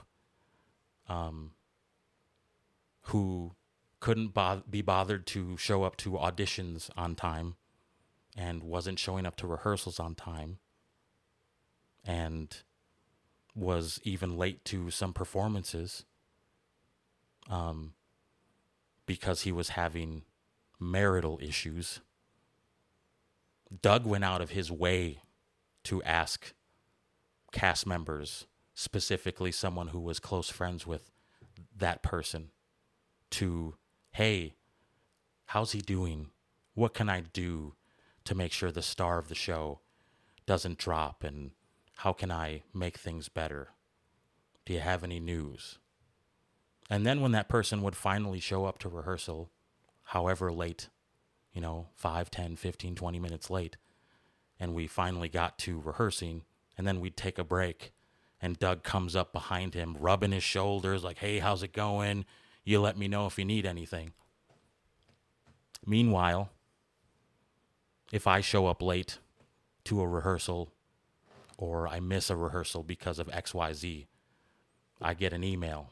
Hey, your commitment stinks. Your attitude stinks. You need to do more. You need to do better. All that kind of stuff. But I'm grinding through all these shows, doing all this stuff. I'm working a full-time job. My mom's dying of cancer, and I can't get even a modicum of empathy or sympathy. Maybe if I was having marital problems, I'd get a back rub too, or a pat on the back. But I wasn't. So that was frustrating. And again, the cracks were starting to show. So after Mamma Mia, I was basically, everything was up in the air. And I offered to help crew or train someone to run the soundboard for the mics for Into the Woods, which was the next show of the current season, or the season that just wrapped at the Theatre Guild. It was the summer show. And again, having been on a streak of participating with every show, I was like, okay, well, at least the streak will continue. And despite my offer to help, even, at the beginning, and also my offer to help after I audibly heard the PSM talking about not having enough crew people for certain days and stuff, there was a deliberate attempt to keep me away from that show.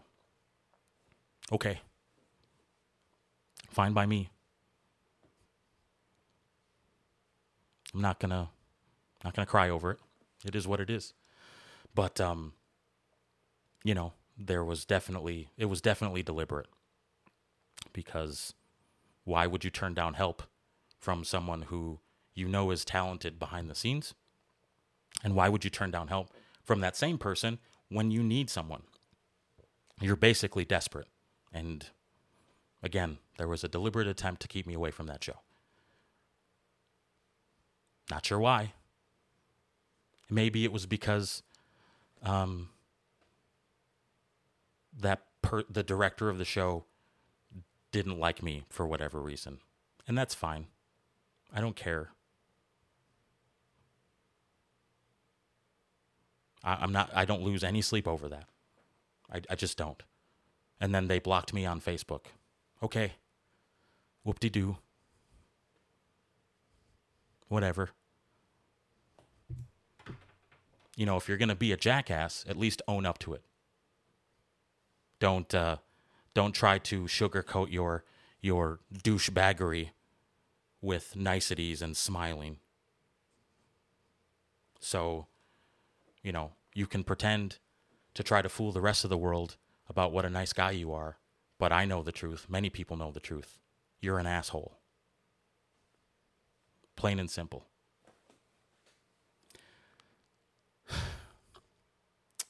So, as the summer was wearing on, I thought to myself, okay, I'm going to give this one last shot. Now that I've had some time off to think and to breathe and to get all of this figured out, I'm going to give this another shot. So I stayed on with the board, but it was more of a, wait and see what happens kind of thing.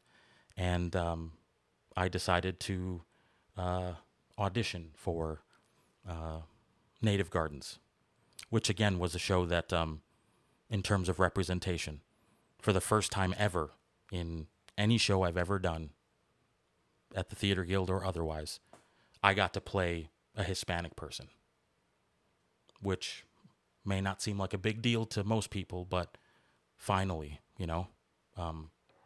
representation and being able to draw on my own experiences,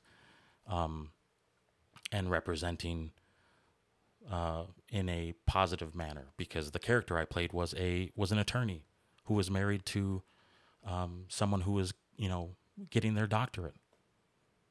This is a successful, upper class or upper middle class or whatever you want to call it, successful Hispanic American couple. And so we did that show, and there were uncomfortable conversations about, casting people specifically, making sure that we're casting Hispanic people to play Hispanic people, and so on and so forth. And I understand that mindset. It makes sense, especially in this day and age. It certainly makes sense. But I had a lot of fun doing that show. But again, the cracks were still there. My mother passed away during the run of Mamma Mia, and not the run, but the rehearsal process.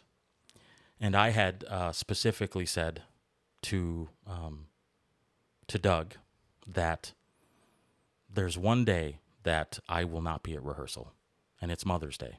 And in all the years that I'd been involved with the Theater Guild, we never, ever had Mother's Day rehearsals. But then all of a sudden now we have Mother's Day rehearsals. And so I told him, it's probably going to be my mom's last Mother's Day on Earth before she passes away. And I need to be there. It's important to me. It's important to her. And if it means that you need to replace me in the show, so be it. But I will not negotiate. I won't do a partial rehearsal, whatever. Fine, no problem. Well, my mother passed away Tuesday, May 3rd of 2022, which was the week, essentially a week before Mother's Day, or at least a couple days before Mother's Day. And the grief was still obviously very, very fresh. And I didn't know what to do. I was just trying to figure out how I could keep my mind off of everything that had happened. And I came to rehearsal on Mother's Day. And I was in the green room. I was working on sound stuff, working on other stuff. And Doug happened to walk by at one point and grabbed some Twizzlers off of the round table in the green room, like he does, like most people do. And he's walking back towards the stage, and he stops for a second. I'm sorry, not the stage, the stairs to go upstairs to the lobby. And he says, "I thought you weren't going to be here.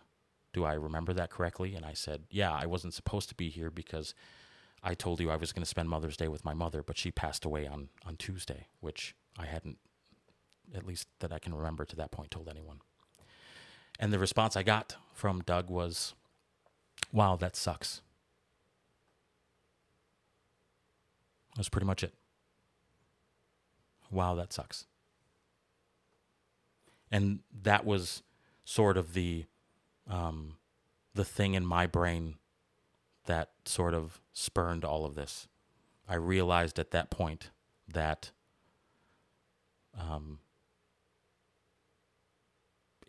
I didn't matter there. Not the way that I should matter. I matter because I can do stuff for you and the organization. I can do sound, I can do this, I can do that, I can act, I can sing, I can do all that stuff. But I don't matter. And that was the sort of the nail in the coffin for me. And I'll never forget just the very casual, like telling me what you bought at the grocery store. "I got some lettuce today." Wow, that sucks. Now, make no mistake about it. I got some flowers sent to me by someone at the Theater Guild. Don't know who it was. It didn't say. It didn't matter. I appreciated the flowers.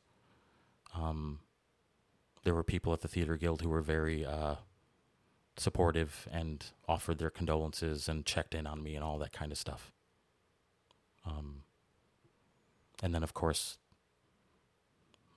sometime after that very heartfelt conversation of, wow, that sucks, I got a, hey, if you need time off, let me know. You know, you got to focus on you and your family and all that kind of stuff. But tell that to everyone, I suppose. I didn't get a back rub or a pat on the shoulder or even a half-assed hug. I got a, wow, that sucks. That's what I got. So I, was thinking of, I said I was thinking about leaving and stopping and stuff. And I remember the conversation I had with my mother before she passed away. And I decided that I was going to give it one more try. And so I did. And again, I did Native Gardens, fun show. And then sort of the final stretch of what happened. I auditioned for The Little Mermaid. And I knew that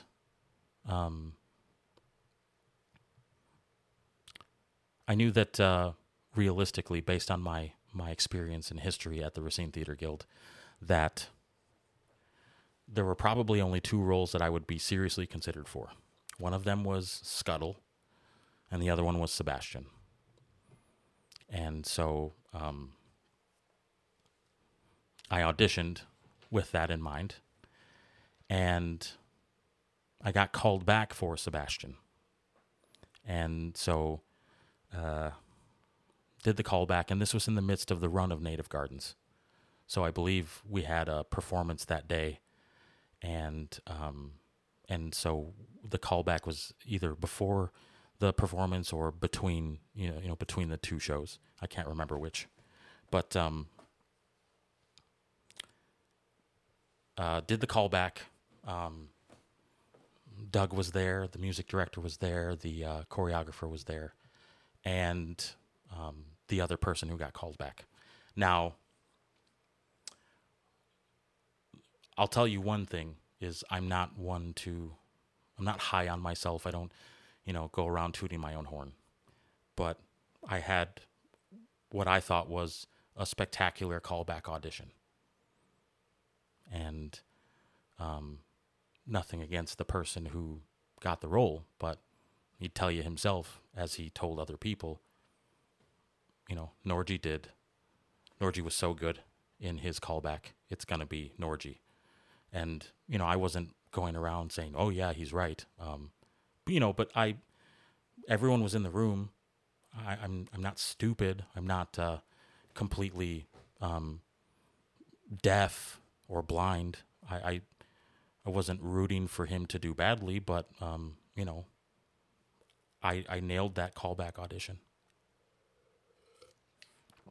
So, did the callback, do the show, do the performance for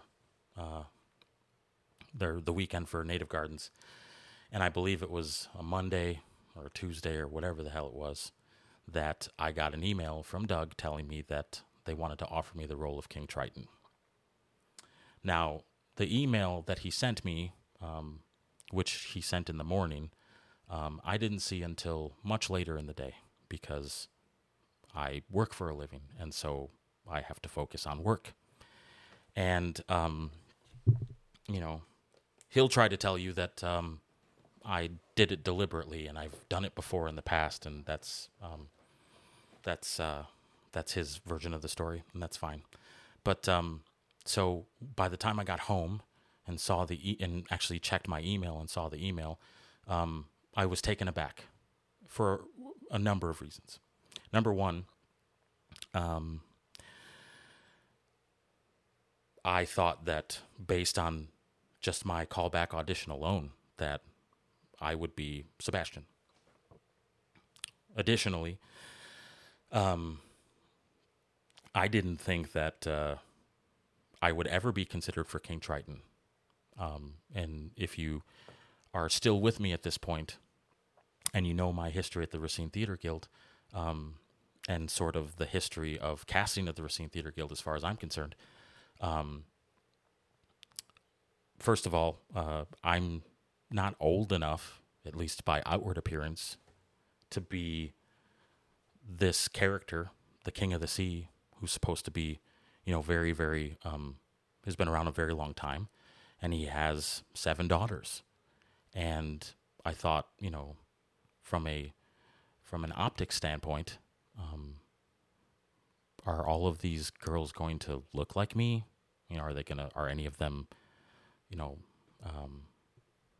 have any ethnicity that relates to mine, or skin color, or anything like that? And so all these things went through my mind, and I was kind of shocked, and also surprised. And I don't handle surprises well, so I have to really think about these things. And so I wasn't familiar enough with the show to say yes or no. And also, Triton had a very small part in the movie, but I know that they had fleshed out his role in the musical. But, I wasn't prepared for considering Triton. So when I got home, I asked very specifically, or very politely, for a little bit of time to consider it, because I was, again, surprised and shocked and everything else, and I was trying to figure out what the sort of the mindset was, or what the line of thinking is behind offering me this role. Not that I'm not capable of handling the role, and you can judge for yourself if you saw the show, if I did a good job or not. But just, again, thinking about those things with my history. And so I sent an email to Doug asking for more time to think, and that I was surprised and confused and blah, blah, blah.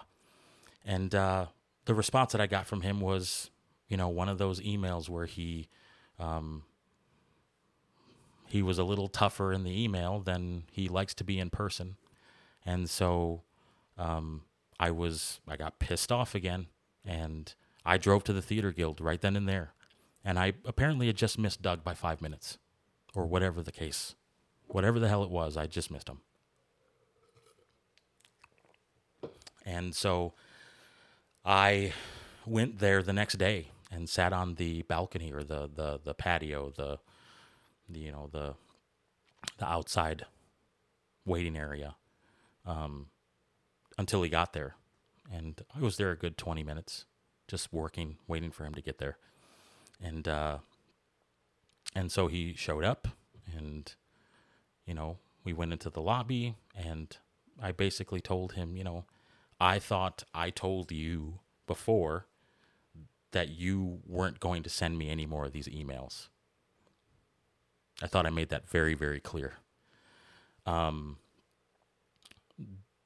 was very defensive in that he said that I was disrespectful, because I told him that I've never, ever disrespected him.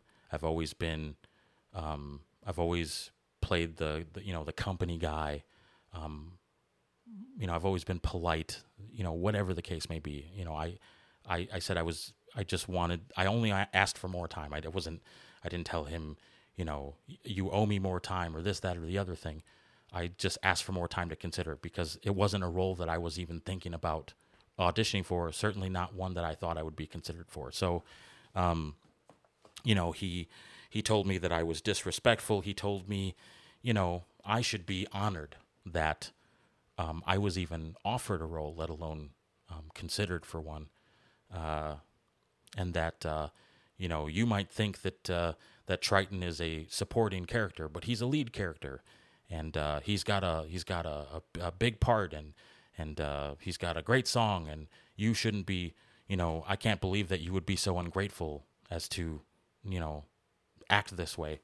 And again, I'm thinking to myself, what's with all of this hostility and being defensive? And also, I asked him point blank, tell me I shouldn't be surprised. Tell me I shouldn't be surprised based on the history of the shows that I've done here and the history between you and I, that I shouldn't be surprised that you offered me, a person of color, the role of the dad in Little Mermaid, to be the father of 7 mermaids, none of which are people of color. Tell me I shouldn't be surprised. And he said, well, you shouldn't be. We cast you in this role because, you have a great stage presence, and, you have a big booming voice, and, whatever the nonsense he spewed at me. And I said, well, I am surprised.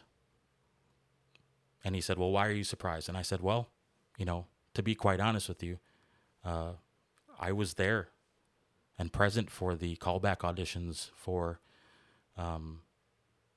the other person. And I know that my callback audition was definitely stronger.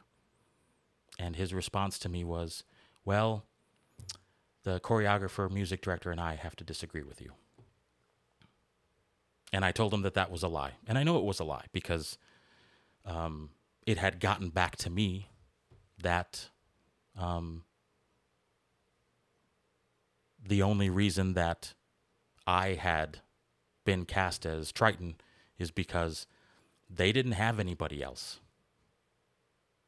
And so they had to sort of, fit me into that role. And if you would have been honest with me, I would have been okay with that. Hey, just tell me the truth, But you couldn't be honest with me. You lied right to my face. And then you were a complete asshole in the process. Basically telling me, we're never going to get past this. We're talking in circles. I need to do this. And there are other people that would be grateful to have this role. Just kept shutting me down at every turn. He didn't want to have a debate. He didn't want to have a conversation. He didn't want to have, whatever. He just wanted to shut it down. And then finally I said, okay, Doug, give me the fucking role.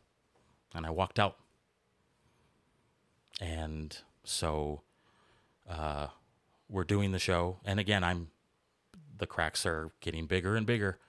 But I knew that the end was near for me. This was sort of my swan song, so to speak.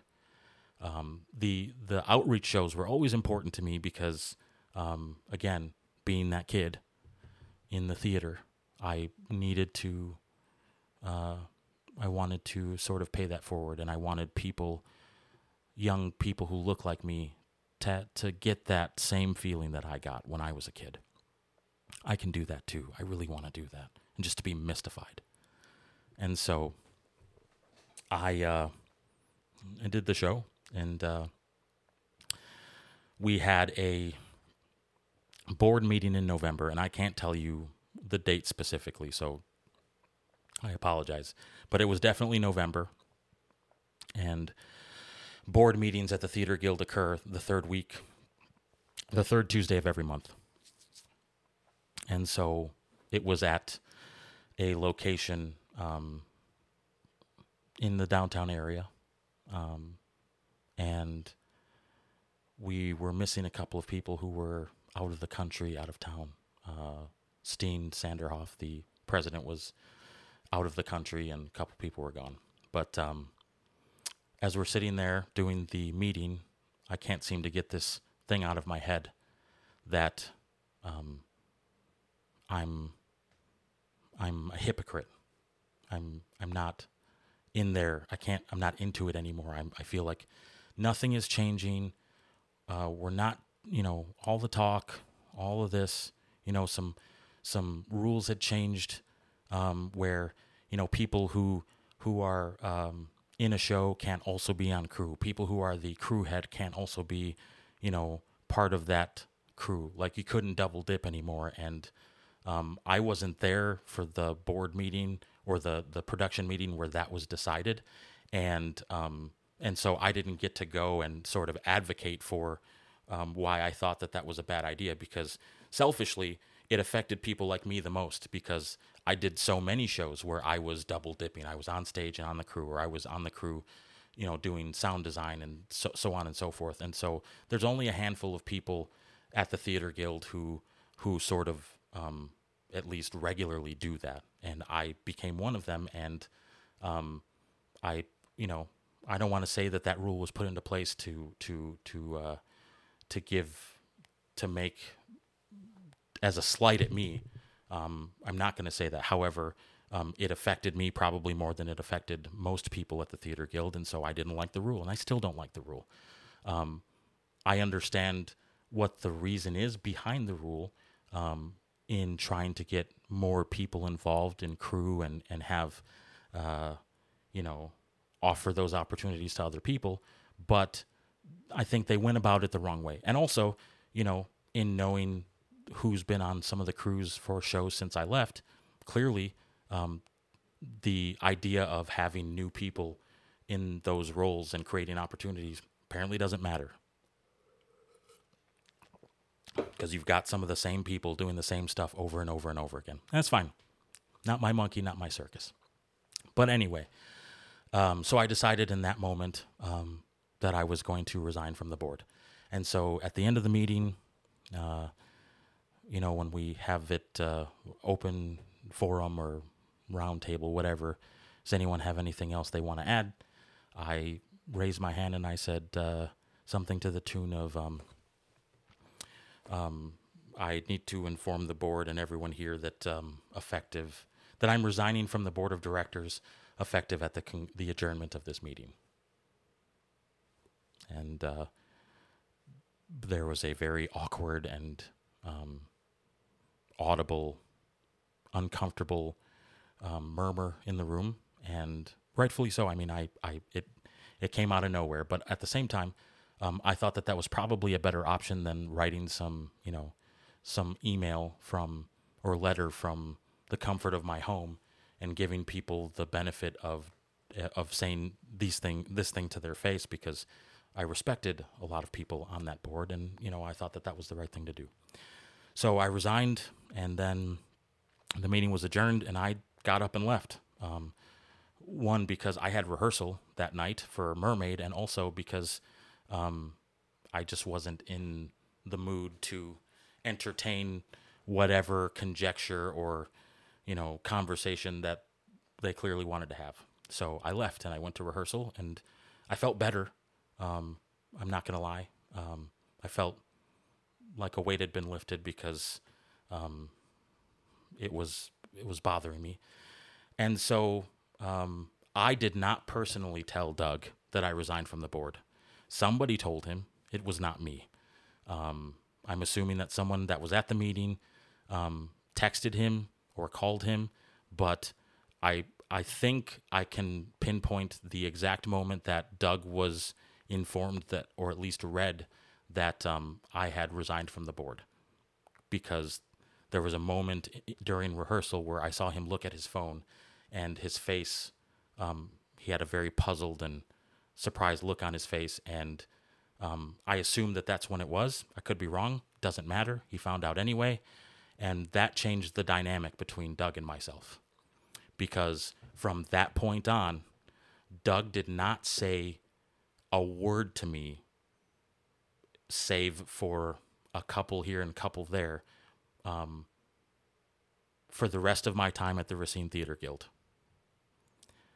When during rehearsals, during performances, if he had to give me a note, 9 times out of 10, what was happening was he was giving the note or whatever he wanted me to know to one of the actors in the show, and have that actor relay it to me. He would not acknowledge me. No hellos. No, hey, let's talk. What's going on? None of that. He completely just disregarded me. And that's fine. I certainly expected a little more, class than that, but it's fine. It's what it is. And it sort of made me realize that I was making the right decision, because this is the leader of the organization, and this is how he's comporting himself. And it's just lending itself to my point that, you know, I don't belong there. I'm not welcomed here. You know, I don't matter there the way that I should matter there. And so, the show continued. It was very successful. Of course, it's Disney. Very talented cast, very talented crew. I don't have anything bad to say about my experience with that show, at least from that standpoint. Obviously, I was not conversing with Doug, which, that was his choice, not mine. I didn't tell him not to talk to me. I didn't tell him to give other actors the notes that were meant for me. That was all on him. But he knew that I was pissed off. He knew it. And maybe that's why he avoided me, because Doug does not like confrontation at all. And in most cases, he cowers from in his office. And sure, he's an internet tough guy. He loves sending, emails, dressing people down. But when it comes to doing something in person to your face, don't count on it. It's just the way that he is. He's a coward, quite honestly. So that was my last show there, at least in a tiny capacity, because I was also the sound designer for Drop Dead, which was the show that was happening after Little Mermaid, as well as, I want to say, Perfect Wedding. And so my involvement was still there, but very slight. And in my, and I don't know, and I apologize for jumping around here, but, in the midst of some of this stuff, there was a DEI committee that was formed, Diversity, Equity, and Inclusion. And it was a committee that was long talked about, but nothing ever materialized. And most of the talking happened right before COVID, and then during COVID, as we were meeting virtually through Zoom, the talk was renewed. And I had expressed interest to the board president, Steen Sanderhoff, that I would like to be on that committee, but also chair the committee, because I thought that was important. I'm involved in DEI committees professionally, and they're very important to me, and I thought that I brought a lot to the table, and this was an opportunity to, to bring about some real change. And so when the conversation came back up at a board meeting, Steen was still talking about it at the meeting, and I had emailed him and said, hey, I would like to throw my hat in the ring for this committee, but to be considered as chair of the committee.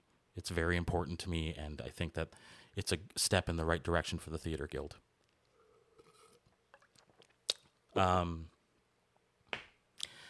It turns out that before sort of the everyone had the opportunity to sort of digest everything, Steen had offered the chair position of the DEI committee to Mona Lewis. And Mona reached out to me at some point after the fact and, said that Steen told me that you had expressed interest in chairing the committee after he had already asked me. And so, which, isn't entirely true, because I had expressed interest in chairing that committee, 2 years before, when it was first being talked about.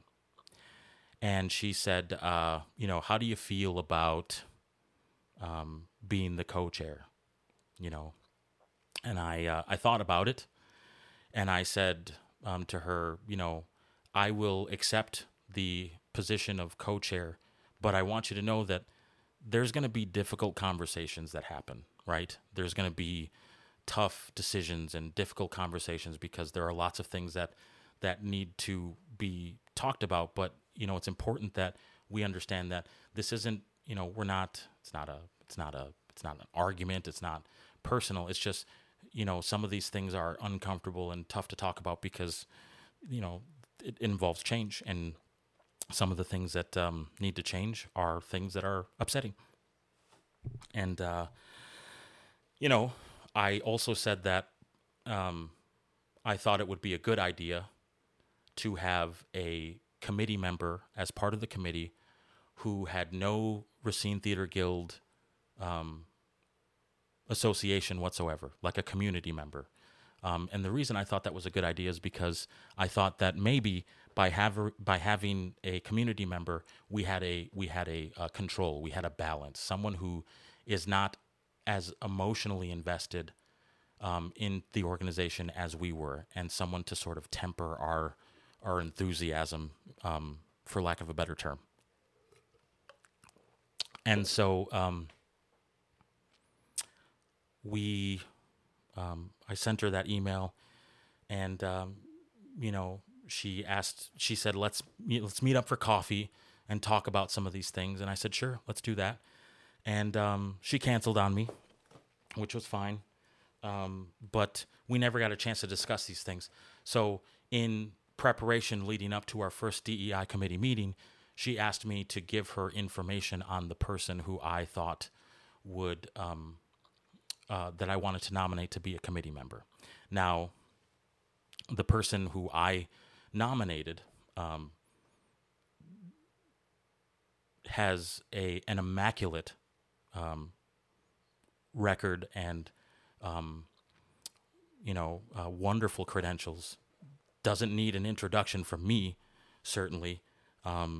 Very community oriented. This person also happens to be an upstanding and outstanding citizen in the community, and an African American woman who is very involved in the community, very respected professionally and personally.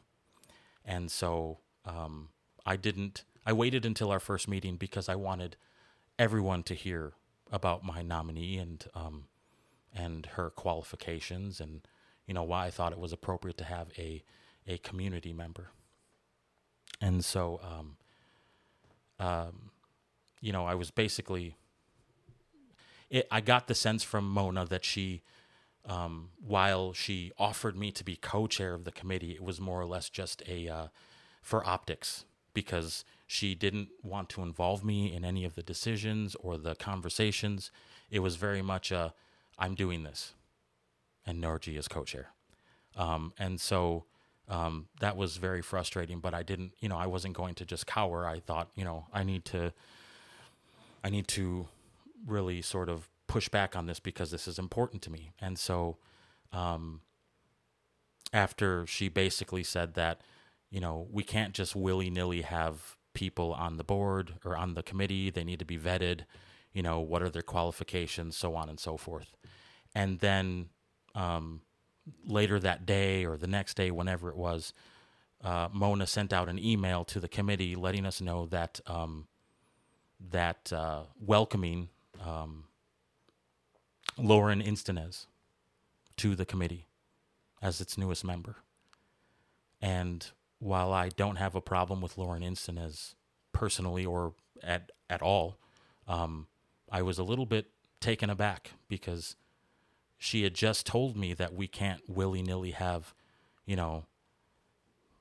put people on this committee without a conversation and vetting them and what are their qualifications. And then just, hey, Lauren Instanez is now on the committee. And so when we had our very first meeting, she was asked, why does Norgie's nominee need to go through this sort of extensive, arbitrary vetting process, but Lauren Instanez apparently just gets, what do you call it, a free pass or whatever the case may be, where she just gets to skirt all of the vetting. And the response that we got was that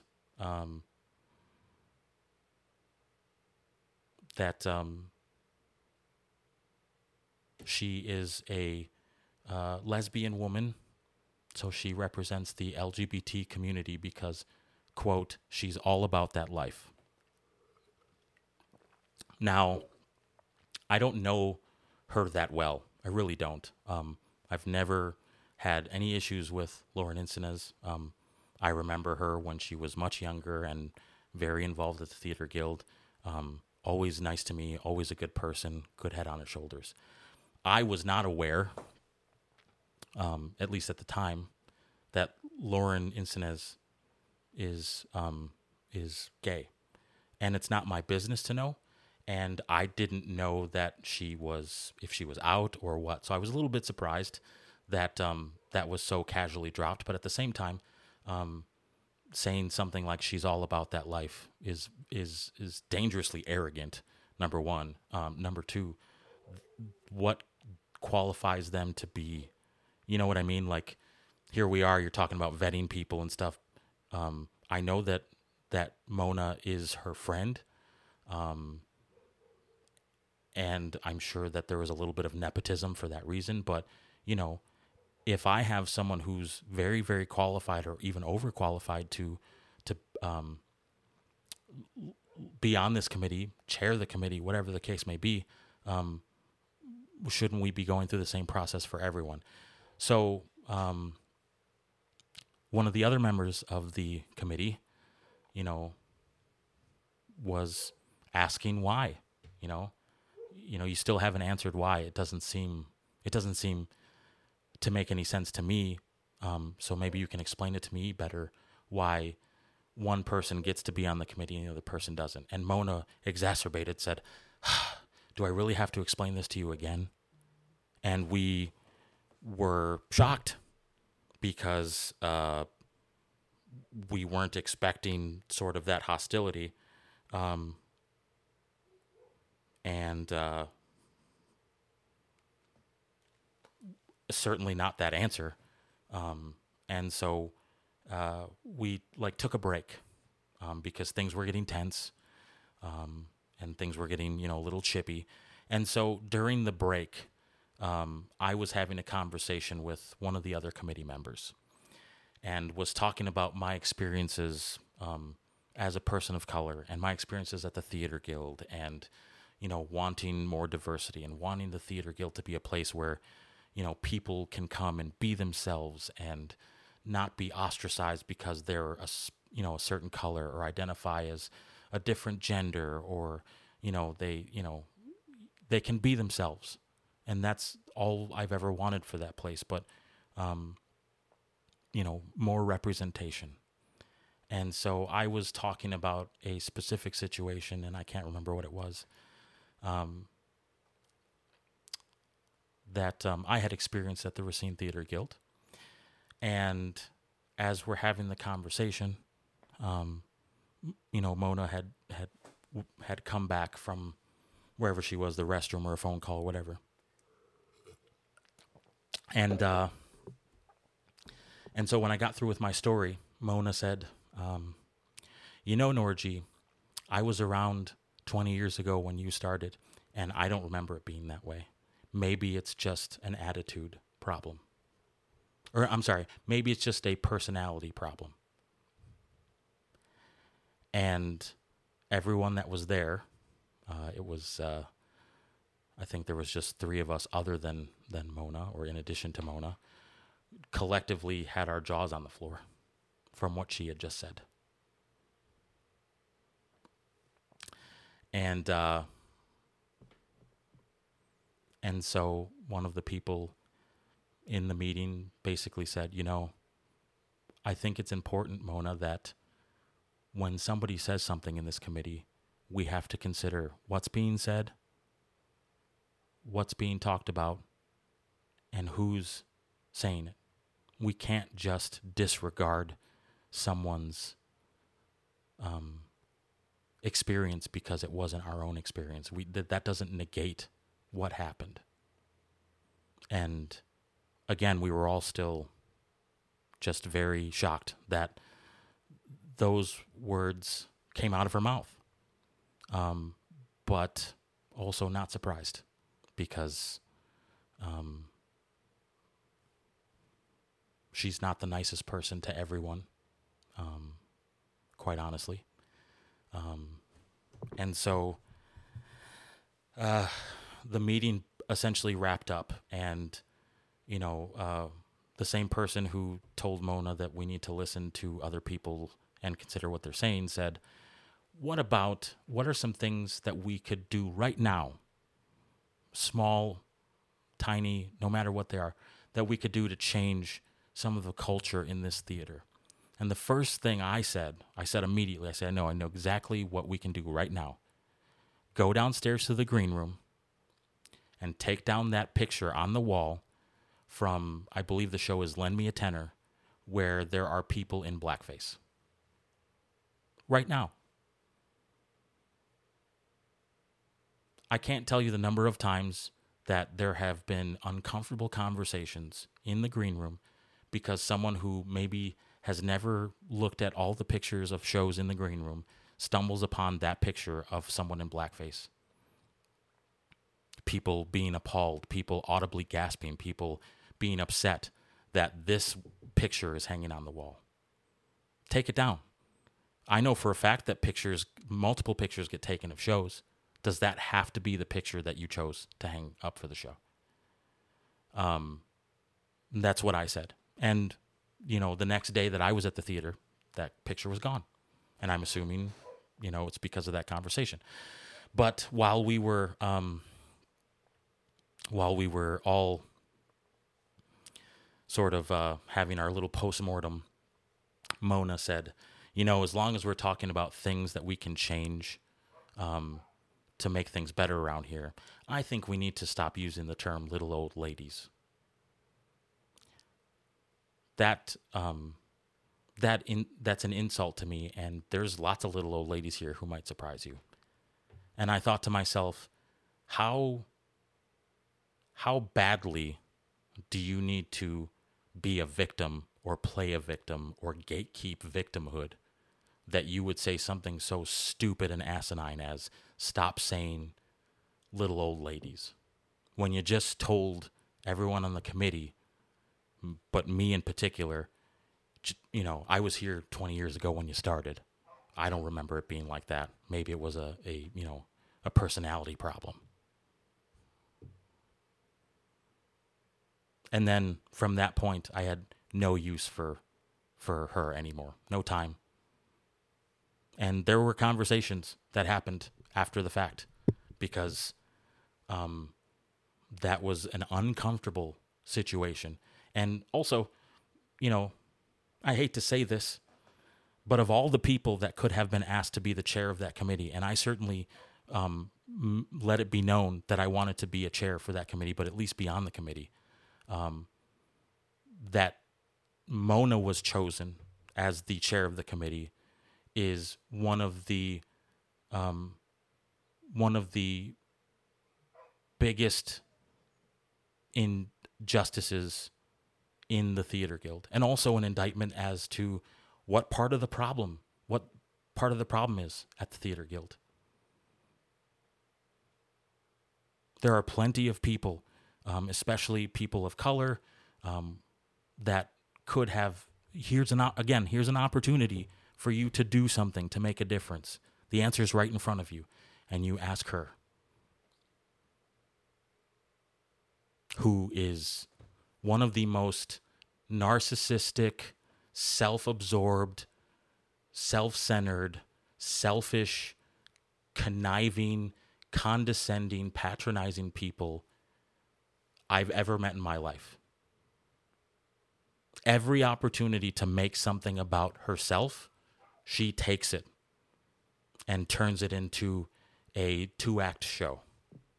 And I'm sorry for those of you out there who are friends with her, but this is not new information to many people. her reputation for her behavior on stage and backstage is legendary.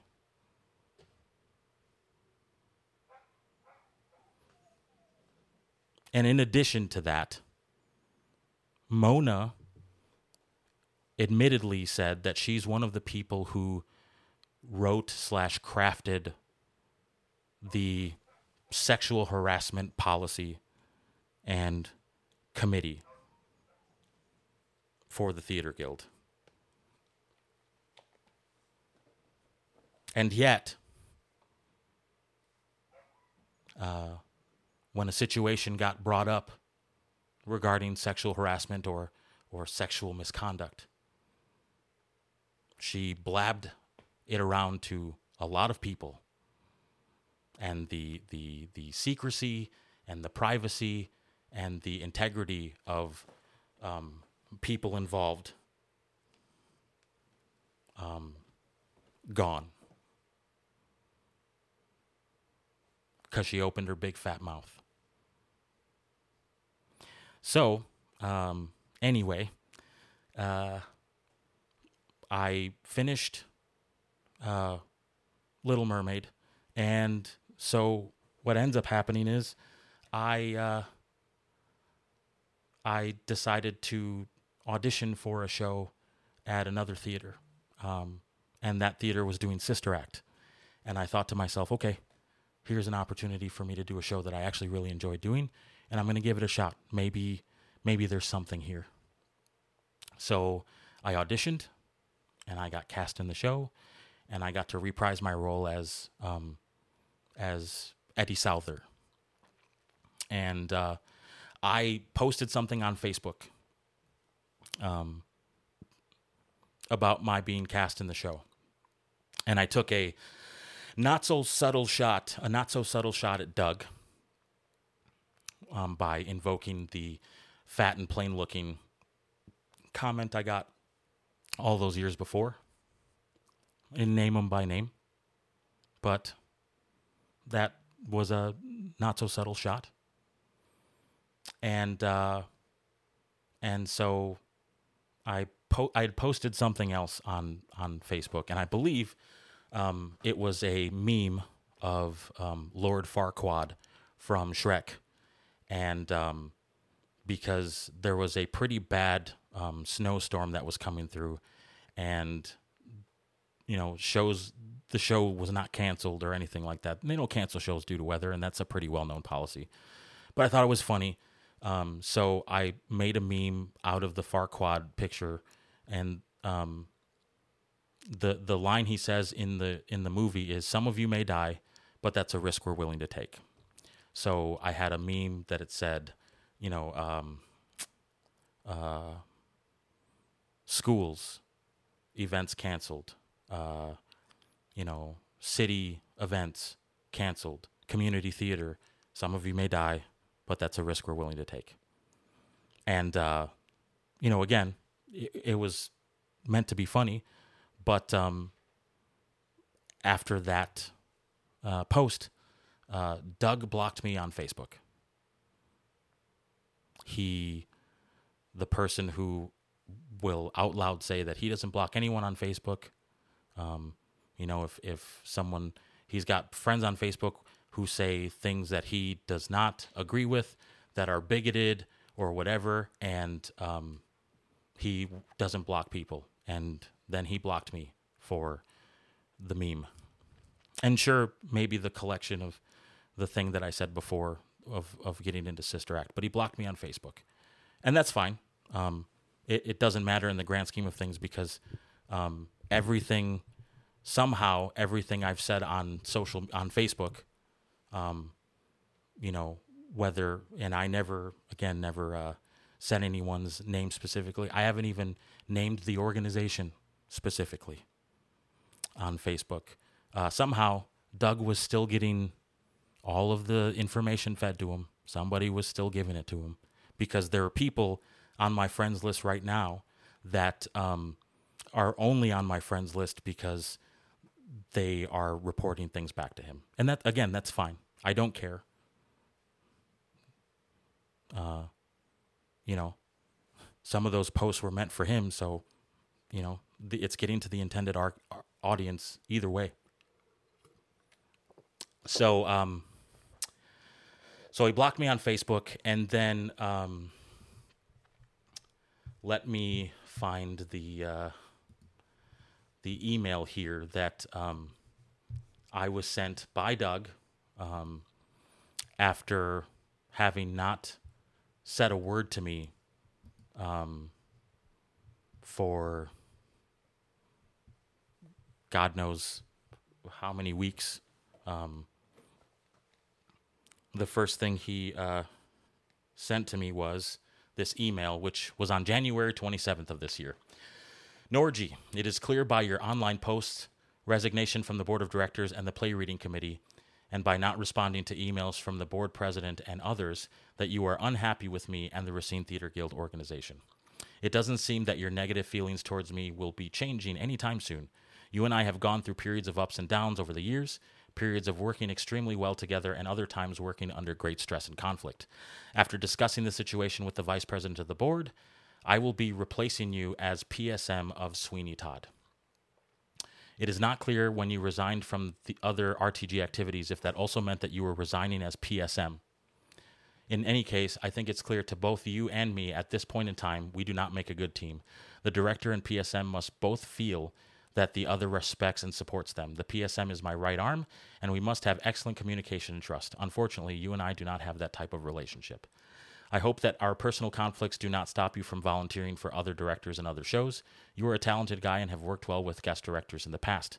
Guest directors are an important part of RTG as it gives people who are not fond of me a way of participating in RTG activities. In addition, our problems of working together as director and PSM will not stop me from casting you in shows. The relationship between an actor and director is very different from that of a director and PSM.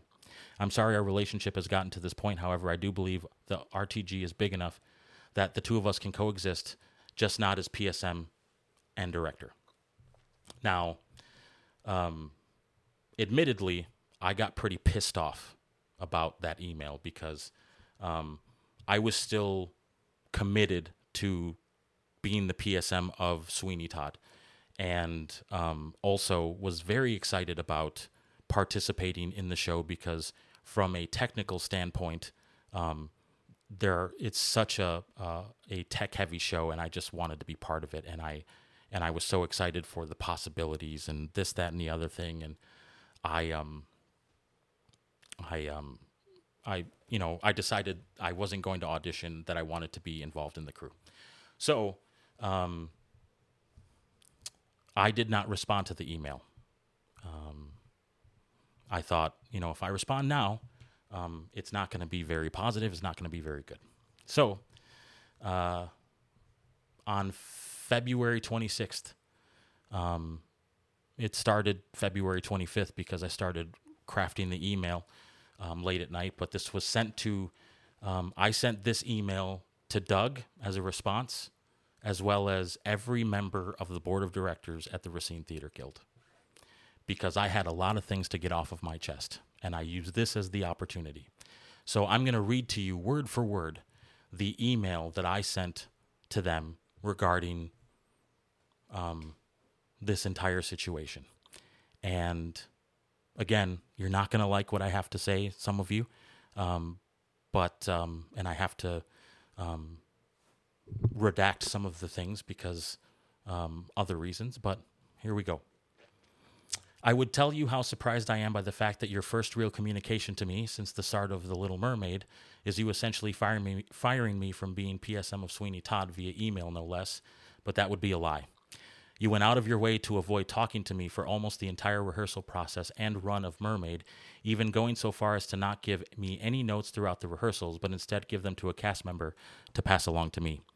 Obviously, there was some tension between you and I from the starting line of Mermaid when I emailed you and said how surprised I was at your decision to cast me as Triton and not Sebastian, additionally asking for a little time to consider the offer, only for you to email me back and tell me you were mad at me for asking for more time and how thrilled I should be to be offered the role.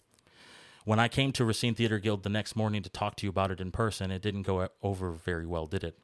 I told you again how surprised I was, citing your casting decisions regarding me in the past, but told me that I was wrong about that. Then I told you I wasn't angry I didn't get Sebastian, just surprised, which is why I asked for some more time to think about a role I wasn't familiar with, and you said that I do this to you all the time, which I told you wasn't true.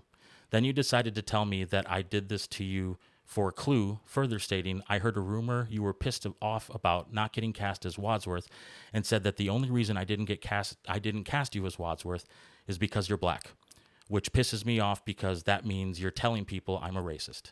Let's talk about how ridiculous that statement is. First of all, I'm not black, I'm Hispanic, so why would I tell anyone that I didn't get cast because I'm black? Secondly, I've been involved with Racine Theatre Guild since I was 19 years old. Do you think even for a second that I would be involved with an organization for almost 20 years of my life if I thought you, the person in charge, was a racist? The fact that you would even contemplate entertaining that notion that the rumor or idea that I thought you were racist is incredibly insulting and quite frankly beyond my comprehension. Excuse me a second. And if I ever did think you were racist, I'd tell you to your face, because when I have an issue or grievance with you, I come to you to discuss it face to face like an adult, because that's what adults are supposed to do when there is differences of opinion. I like to work out problems. You, on the other hand, seem to prefer the internet tough guy approach to confrontation. Excuse me. To confrontation, where you fire off a seething email from the comfort of your office because you think that it's okay to talk to people the way that you do in those emails. Like back in 2008, when I was still relatively new and I auditioned for Nathan Detroit and Guys and Dolls, you offered me a role in the ensemble, which I accepted, but I also asked what I needed to do and what I was missing in order to be considered for a bigger part like Nathan Detroit. And your response to me was, quite frankly, Norgie, the reason I didn't cast you or consider you for that role is because you're too fat and plain looking to be Nathan Detroit. You're not a lady killer, and you'll never be the romantic lead in any of my shows. I brought up that wonderful chestnut when I came to talk to you about Mermaid, and your response was, yeah, I probably shouldn't have said that. You didn't bother to offer an apology for the awful thing you said to me when I was basically still a kid, because that would require you to admit that you were wrong. And I know better than most people that getting you to admit that you're wrong, especially about something related to a show, is not something you're comfortable doing. I've been carrying that chip on my shoulder for over 15 years, and you'll never have any idea how damaging what you said was to my self-esteem and mental health. What you do know is that it was the first and only time I ever dropped out of a show at RTG. I also brought up in our Mermaid conversation the rumor I heard about 9 to 5 casting. I really only wanted one tiny little part, to be Dora Lee's husband, Dwayne. But I didn't get that part because, quote, Norgie doesn't look like a cowboy. Why don't you tell me, Douglas, what a cowboy looks like? Maybe it's worth noting that 9 to 5 took place after the show Things My Mother Taught Me, a show I'm very proud of, but one that was met with some backlash due to the fact that I played a character who was in an interracial relationship with a white woman. What a time to be alive, but I digress. It seemed to irritate you in our Mermaid conversation that I said I knew my callback audition was better than the other person's, enough to where you told me that the music director and choreographer clearly disagree with you. And if you would have just told me that you had cast me as Triton because of lack of options for that role, I would have understood. Instead, you said that I was being disrespectful and a typical pretentious actor, and lied to my face when you told me that my audition wasn't as good as I thought it was. I know that it was a lie because I heard it straight from the horse's mouth. I'll let you figure out who the horse is. I know casting a show is difficult, but you can let people down without being a giant asshole about it. Let's wind the clocks back a year to when you were casting Clue, so that I can put to rest this idea in your head that I said, you didn't cast me because I'm black. And that I purposely drew out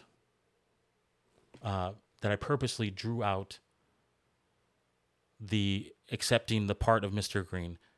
Was I upset you didn't cast me as Wadsworth? Of course I was. It was the part I actually wanted. And are people supposed to be overjoyed when they don't get the part that they want? My disappointment had absolutely nothing to do with the ridiculous notion that it was because of the color of my skin. I was merely disappointed, as all actors are, that when they don't get cast in the role that they audition for. That's just a natural reaction. Obviously, I was still heavily involved in the show, both on stage and behind the scenes, and like every show I'm involved with, I completely threw myself into it. I gave you a great sound design and took some heavy-duty bumps in that show. What really pissed me off about the show was your incessant coddling of the guy who plays played Wadsworth, an RTG part-timer who couldn't be bothered to be on time to most rehearsals and was even late to auditions and showed up late to several performances. Part-timers are people who show up when they want a part, get the part, and then leave when the show is done, giving nothing back and leaving the rest of us holding the bag. You referred to him as your star and asked certain cast members, what can I do to make sure my star has everything he needs and doesn't quit the show? All because he and his wife were having marital problems. How many times did you hold up rehearsal until he came in 10 to 15 minutes late? How many times at rehearsal during a break did you walk up and give him one of those everything's going to be okay shoulder rubs and ask him if everything was going to be okay? I lost count. Meanwhile, as my mother lay in the hospital, her body riddled with cancer and multiple system organ failure, I never had rehearsal held up for me because I showed up on time. I never got the everything's going to be okay shoulder rubs, and I sure as hell never showed up late to a performance. I never got so much as a how's your mom doing? And I only ever asked one thing, that I be excused from Mother's Day rehearsal you scheduled for Mamma Mia. In my recollection, you never had rehearsals on Mother's Day, but I told you it would probably be my mother's last day on Earth, or last one on Earth, and I wanted to make sure that I was there for it. That never came to pass because my mother passed away 5 days before Mother's Day. I ended up going to the Mother's Day rehearsal. I was actually very early, working on sound in the green room. You had come down a few times and said, before you said, do I remember correctly that you weren't going to be here today? To which I said I wasn't supposed to be here today. I was supposed to be celebrating Mother's Day with my mom, but she passed away on Tuesday. Do you remember what your response to telling you that my mother died? Let me refresh your memory. Wow, Norgie, that really sucks. It will never get any easier. Then you grabbed some Twizzlers and went about your day like we had just discussed what we had for dinner. That's the response I received from you when I told you my mom died. Eventually, you told me that you understood if I had to take time off or drop out of my PSM responsibilities for the show, but that was all the courtesy that I got from you, except for a flower arrangement that I received, but it wasn't sent specifically from you. It was sent from RTG. So committed was I to Racine Theatre Guild, I sacrificed time with my dying mother in order to fulfill my responsibilities to the shows I was in. As last season came to a close, I was banged up pretty bad, and I was not in a good place mentally. The knee I re-injured during Clue was in pain, and I was constantly feeling something I don't usually feel, anger. So I decided I wanted to take a break or step away for a minute so I could take care of myself. I told another board member in confidence that I was probably going to resign from the board and step away from RTG. I should have known better than to open my mouth because the only way 3 people at RTG can keep a secret is if 2 of them are dead. So I know that rumor mill was flying, but I decided to swallow my pride and try to soldier on, continue being involved. My knee was too injured to audition for Into the Woods, and despite what appears to be bad blood towards me from the director of the show, I went so far as to offer to help backstage, helping to run the soundboard, sound tech, light tech, etc. I was never asked to help with the show, even after being told about a plague of sound issues and people going down with COVID. It seemed like a deliberate attempt to keep me from helping on that show. And as if to prove my point about the bad blood towards me, the director of the show has blocked me on Facebook, which, while apparently wondering why I didn't audition for other shows.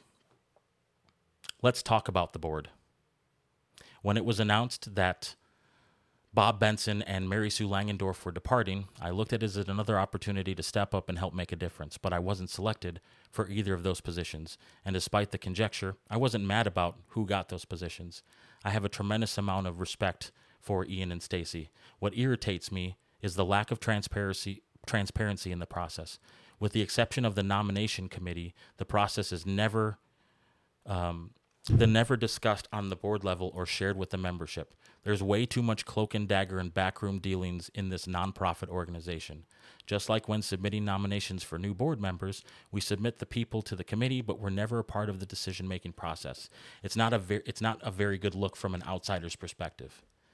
Then all of this talk about changing the rules for volunteers came up, where people are no longer allowed to be in a show and on the crew, or be PSM and a crew hand, i.e. double dipping.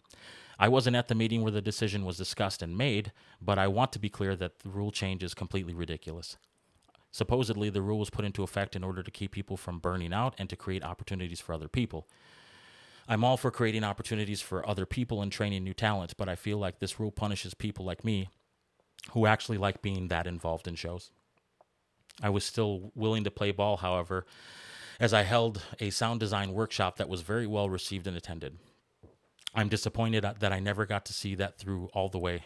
Despite my repeated vocalization of interest in being more involved in board committees, I was only ever on the production committee, while there were new board members that were on several. I would argue that there were non-board members on more committees than I was on. Back when I was first asked to join the board, the idea finally came up about starting a diversity, equity, and inclusion DEI committee. I immediately expressed interest to Steen not only about wanting to be on this committee, but to chair it as well. This was back in 2020. As COVID continued its devastating presence, the discussion about the committee waned until it was brought up again early in this season. I once again expressed my renewed interest in chairing the committee and was subsequently sent an email from Mona saying that I expressed interest in chairing the committee after Steen had already asked her to chair, which is flagrantly false. She asked me about my interest in being co-chair, further stating she would appreciate my honest feelings and that we would need open, honest communication and respect. I agreed to be co-chair, stating that DEI is really important to me and that I am involved in a region and statewide DEI committee at work. I said there is a vast amount of room for growth in this area at RTG, and it's going to involve some heavy conversations, and those conversations might have some headbutting, but meaningful debates are part of the game. I further stated that we should add a community member to the committee, someone who has no RTG affiliation and can act as a control or middle ground for us, as we needed an outsider's perspective in order to temper our passions for the organization. Mona and I were supposed to meet in person to discuss our visions for the committee, as well as the person I had in mind for the community member for the committee, but the meeting never materialized. In the meantime, she asked me for the credentials of my nominee because we needed to vet potential members of the committee before we allow them to serve. It was clear to me that not only was Mona not interested in my idea of adding a community member, but she had no interest in treating me as an equal co-chair. I'm sure every DEI committee member remembers the fallout from the first meeting we had. The meeting where, after I stated some very personal things about my early experiences with RTG and how I want things to improve for others, Mona said, "Well, Norgie, I was around 20 years ago when you started, and I don't remember it being like that. Maybe it was a personality problem." The meeting where, after discussing the immaculate credentials and resume of the community member I wanted, Mona stated that she believed that a community member wasn't necessary and that we need to do more vetting of potential members, further announcing, in addition, the addition of Lauren Instanez to the committee. When asked by Stacy Malakara why Lauren was added to the committee without discussion, but my nominee had to first go through a rigorous vetting process, Mona stated, "Well, Lauren's been involved with RTG her whole life, and she's a lesbian woman. She's all about that life." When asked when the last time she was involved in a show, Mona said, "The Lion, Witch, and the Wardrobe," to which Stacy then asked, "Wasn't that like 4 or 5 years ago? I still don't understand why she gets a free pass." To which Mona replied, "Do I really have to explain this to you again?" The meeting fell apart because of Mona's inability to not make things about herself. We tried really hard to rein the meeting back in, suggesting that maybe we should think about little things that we could do to change right now. I suggested we take the blackface picture off of the wall in the green room, as it has long since been an uncomfortable talking point. Mona said, "As long as we're talking about things we could change, we need to stop using the term little old ladies because it offends me. There are lots of little old ladies around here who do things that might surprise you." So badly did Mona want to be a victim that she let the nonsense spew from out of her mouth. I think Mona's involvement on the DEI committee, especially as its chair, was a mistake from the get-go. Not only is she on several committees already, but it's clear to me, as it is to most people, that Mona's number one priority is Mona. When I brought up sanctions and removal from the board for misconduct being added to the bylaws, it was because of Mona. You see, when the board was dealing with that situation and trying to keep it as buttoned up as possible, Mona was casually discussing the situation with people and spreading the story like she was TMZ.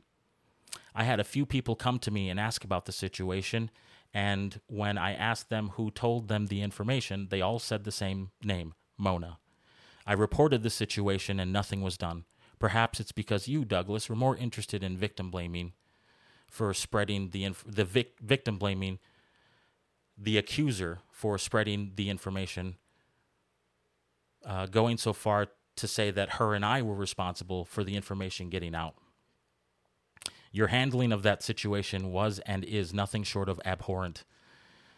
I'd be willing to wager that if it was your own daughter that was the victim in this situation, you'd treat the situation with a lot more care and professionalism than you have with this one.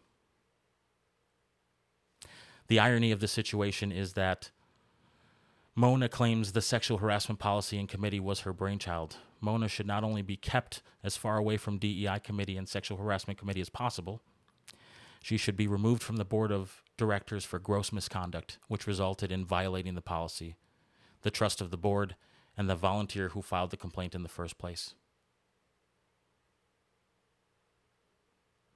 The volunteer who filed the complaint continues to be vilified, victim blamed, shamed, and retaliated against, while the guilty party gets to be involved like nothing ever happened. What a wonderful message to send to women involved with Racine Theatre Guild. Shame on you, Mona, and anyone else for that matter, for gossiping about the situation like you have. I sincerely hope that the board does better in so many ways. If you want to attract new and youthful volunteers and members, you have to stop talking about it and stop talking about doing it and actually do it. The old ways aren't working, and people of color are starting to avoid RTG if they're even aware of its existence. Here's one idea. Instead of sending out casting notices to predominantly POC schools and organizations when you need them for certain parts, you should try sending them all casting notices all the time. That way, they find out more about the theater and the opportunities they could have, making them feel more welcome all the time instead of just when you need them to show up and be black or brown. You squandered a wonderful opportunity with Aquila and the Bee when you decided to have it only play for one weekend of shows. Squandered. Then, when someone on social media called you out on the fact that you extended every other show of the season, but Aquila, further reducing it from 2 weekends to one, you couldn't be bothered to give an honest response. Instead, you gave a canned response, citing COVID being responsible for the reduction of shows, which doesn't make any sense, because why would you only reduce the amount of performances for one show and not the others? Then after I resigned from the play reading committee, some of the shows that I pushed for, A Raisin in the Sun, Fences, and Dreamgirls, were taken off of the list for consideration because that one black guy you know told you that those aren't shows that we can do because no people of color will show up for them. But as you can see, people of color aren't flocking to RTG to be in Mamma Mia or Hello Dolly, are they? Maybe they would if they were cast in roles that weren't necessarily written for them, but I don't see that happening too much either. So yes, I resigned from the board of directors in November. It was a big shock to everyone in the room, but I wanted to tell you to your faces and not in an email. I just couldn't do it anymore. I tried really hard to stick it out, but I had to remove myself from something that was having a profoundly negative effect on me. After I resigned, Ian Anderson, the vice president, reached out to me almost immediately, and Steen reached out to me when he returned to the country. I didn't think it was appropriate at the time not to focus on the show I was in, plus I didn't really have time to meet with them. I'm sorry to both of you for not responding. You, on the other hand, Douglas, instead of coming to me like an adult and trying to have a conversation in an attempt to repair a relationship with a dedicated volunteer, went out of your way to ignore me and childishly sent others to ask people you think are close to me for information. How ironic that one of your famous lines is, "Dramas don't sell," when you're the one at the center of so much drama at Racine Theatre Guild, almost as if you thrive on it. Quadirat demonstrandum. I've never shied away from a conversation, especially one that was important to have. I thought maybe, after spending my entire adult life committed to the organization, I would be treated with a little more courtesy and respect than what you've given me. Yet, despite your behavior, I was still willing to serve as PSM for Sweeney Todd because I am a man of my word and I still care about the Racine Theatre Guild. I even already had people committed to being on the crew, but you decided to take this course of action instead because, as I stated before, you don't have the wherewithal to admit that you're wrong or that you made a mistake. You can't handle confrontation. Lord forbid someone challenges you. You sure as hell can't say you're sorry.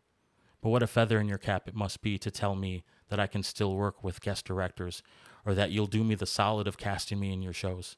How magnanimous of you. So you're right. I am upset with you and the Racine Theatre Guild organization, mostly you. And yes, I did take some not-so-subtle shots at you and RTG via social media, Douglas, resulting in you blocking me on Facebook.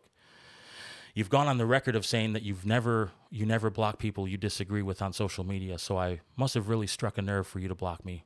Was it a mature thing for me to do? No. But I have a big fucking chip on my shoulder right now, and your behavior pushed me to this point.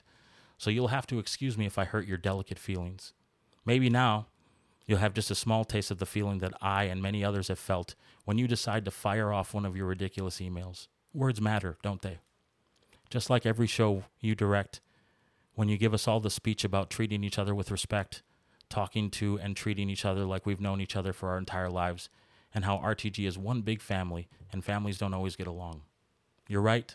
RTG is one big family, Douglas, and thanks to you, and some select others, I don't feel like I'm a part of that family anymore.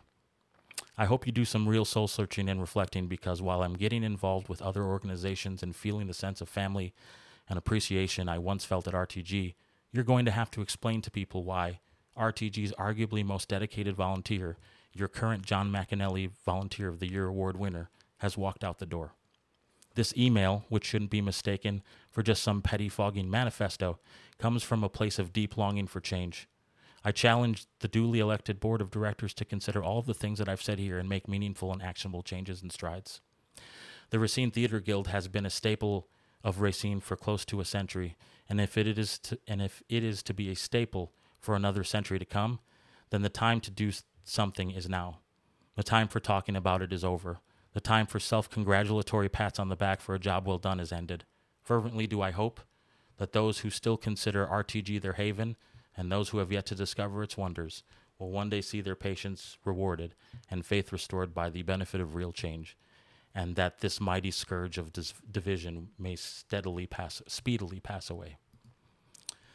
So that was the email that I sent to Doug in response to everything, but specifically being removed from Sweeney Todd as the PSM. And again, I point out the fact that,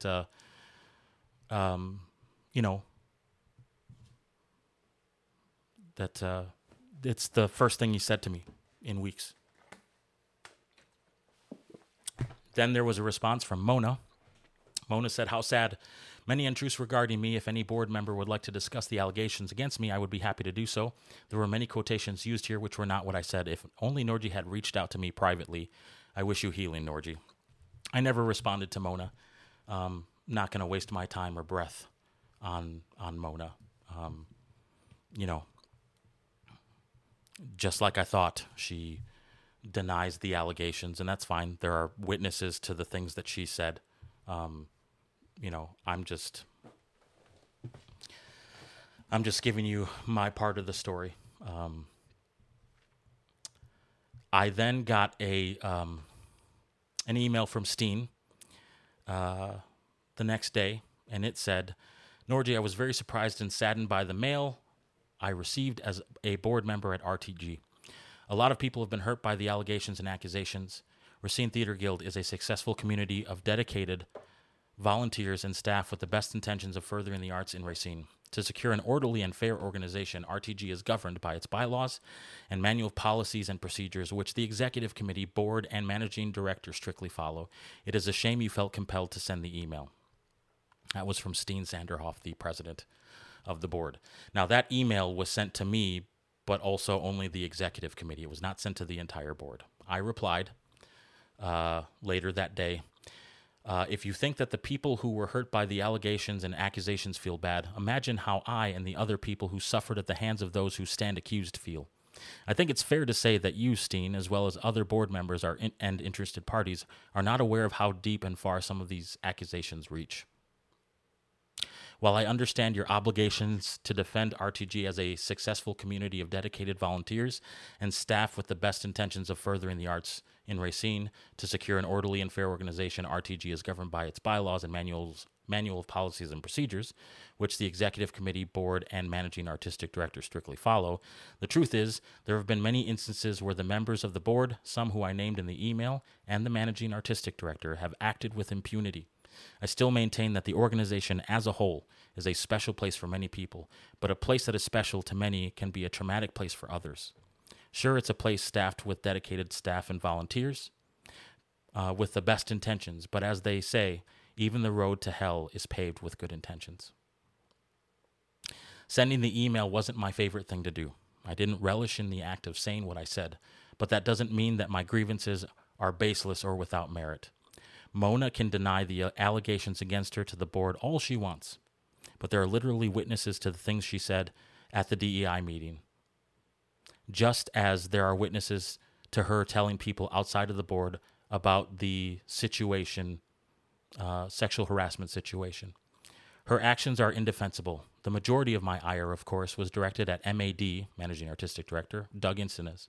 His role as the de facto leader of RTG is not a license for him to behave in the ways he has, and it's certainly not a free pass that grants him immunity to be shielded from the scrutiny of the Board of Directors, to whom he's supposed to answer to, or the court of public opinion.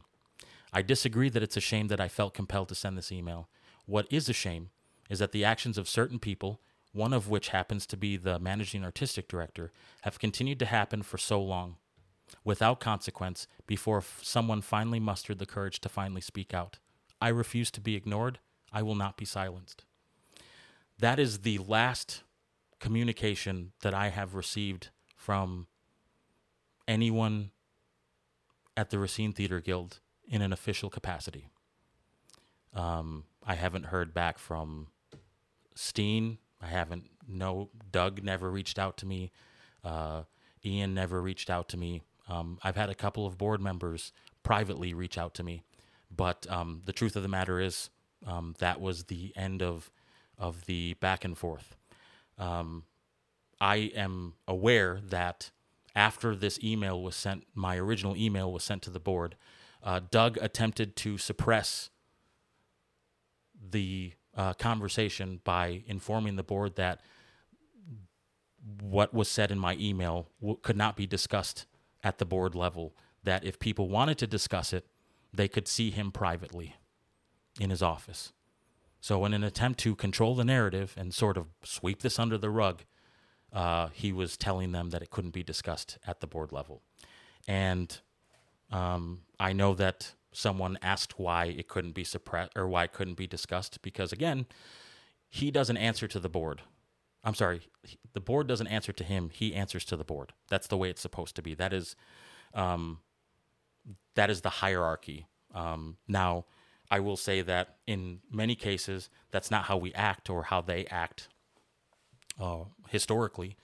I believe that there are people that have served on the board and currently serve on the board that are basically ditto heads, empty-suited yes men that are there to placate everything that he wants to do. And, I tried to serve on the board as someone who used the opportunity to advocate for the people who didn't get to be on the board and give them a voice. And there were a couple times that,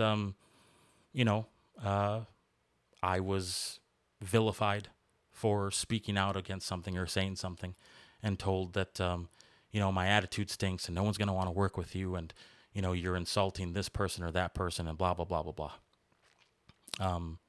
I served on the board of directors to the best of my ability, and I have no regrets about the things that I said, the things that I did, the participation, the advocacy. I tried to be a good steward for the organization as well as represent them well wherever I went to, and tried to give a voice to people who, maybe felt like they were disenfranchised. And being one of the people who felt a little bit disenfranchised, I thought that I had, some ground to stand on.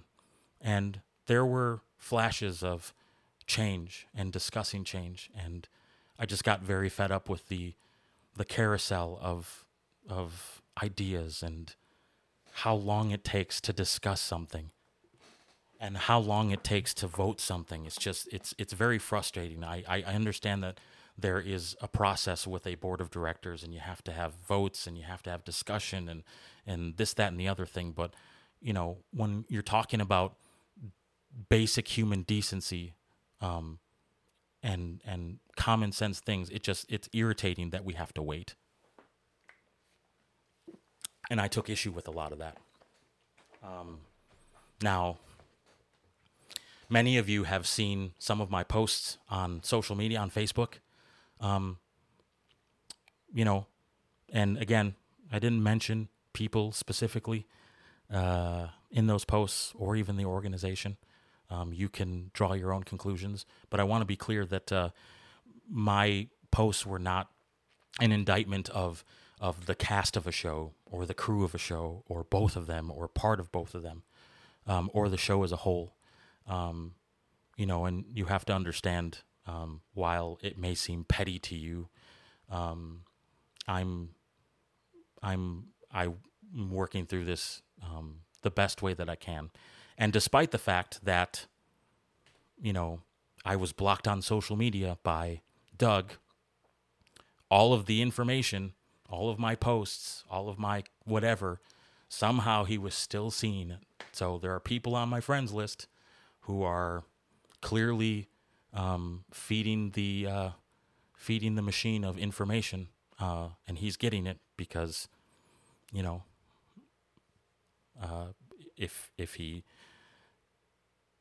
if he has me blocked on Facebook, which he does, he shouldn't be seeing it. But he's still getting the information. So I know that I said or posted things on Facebook that were upsetting to some people, and I understand the reason why you feel the way that you feel, because again, like I stated in the beginning, you're reacting based off of what you see, and you don't have all of the information, and you probably still don't have all of the information. I had to redact some things, like I said, but everything that I said is the truth, the way it was done. And I want to make a couple of things clear. I have never, ever, ever, ever, ever called Doug Instanez a racist.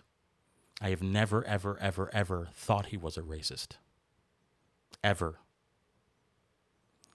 Now, along the lines of casting in a show, I have felt that there are times that I didn't get a role because I didn't look exactly like the person in the Broadway production or in the movie or the TV show, whatever the case may be. There are times. But I'm not using that as a cloak to say that it's racially motivated. I don't feel that way at all. Additionally, I don't know why the idea came out that I thought he was racist. Those words never came out of my mouth. It's just not the way that I am. Also, that's a hell of a word, and racist and racism has almost become a cliche these days because it's easy to throw those words and insults out. But it's a very, very heavy accusation to make. And I never made that accusation. I never inferred that accusation, or insinuated it, or alluded to it, or wrote it down on a piece of paper and stuck it into a jar. I will go on the record of saying I do not think that Doug Instanez is racist. And it's a shame that he thinks that I think he's racist, but I never fed into that idea. That was not I did not perpetuate that notion. Again, have I felt left out of roles because of XYZ? Sure. But, I don't think that has anything to do with racism. I just think it's antiquated casting. And also, I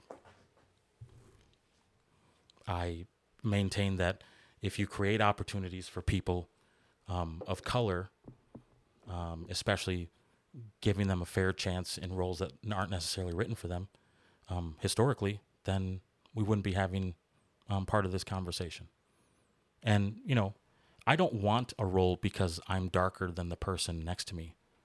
I don't want to be handed a role. I don't.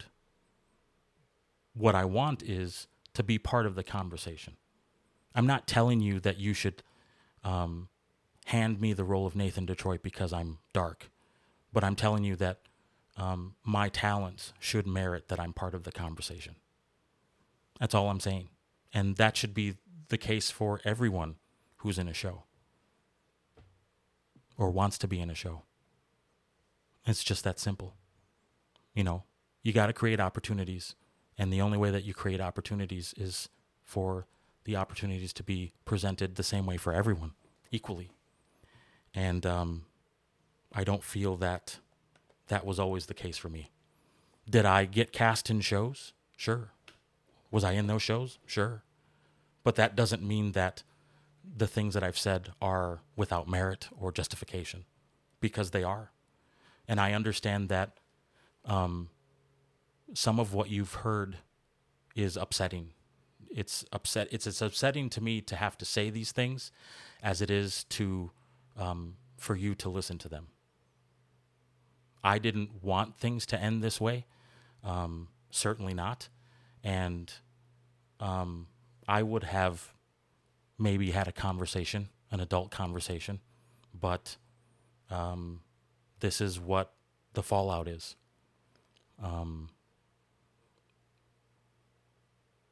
I love the Racine Theatre Guild. I have deep respect and admiration for many of the people who continue to volunteer and volunteer there and work there and are members and actors and crew members and whatever. My ire, this is not a fight against you. In some cases, it's a fight for you. I'm not trying to sound, magnanimous, but, I tried, I did the best that I could while I was there. And was I perfect all the time? No. And I know that sometimes it's difficult to work with me because, I can be sarcastic or dry or whatever the case may be. But I tried to be as respectful and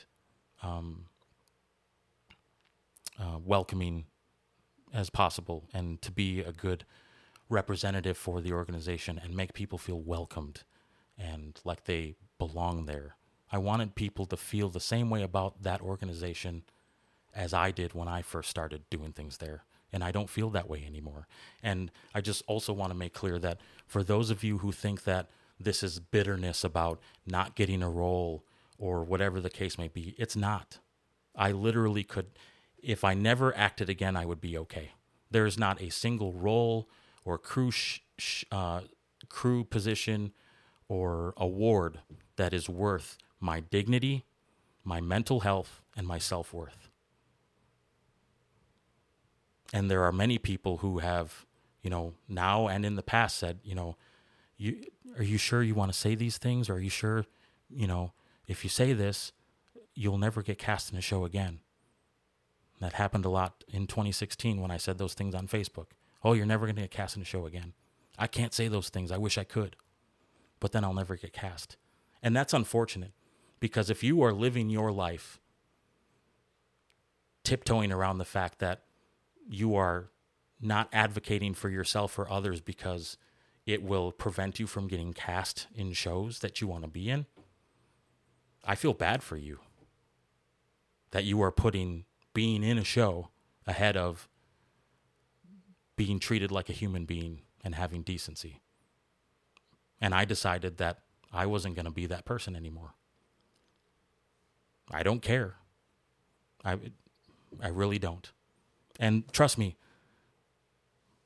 to be clear, there are shows that I really, really wanted to be in this year at the Racine Theatre Guild. And despite the fact that I probably could have been in those shows, I I couldn't do it. Did I want to be in Stand and Deliver? Absolutely. Who wouldn't want to be in that show? And I know that show had a guest director, and I was apparently welcomed to work with guest directors. But no, sorry. I'm not going to sell out for a role in a show. And I wouldn't have needed an earpiece and someone feeding me lines from the booth. That I can tell you. I really wanted to be involved with Tin Woman because I loved the message. It was a great script, great drama, just great everything.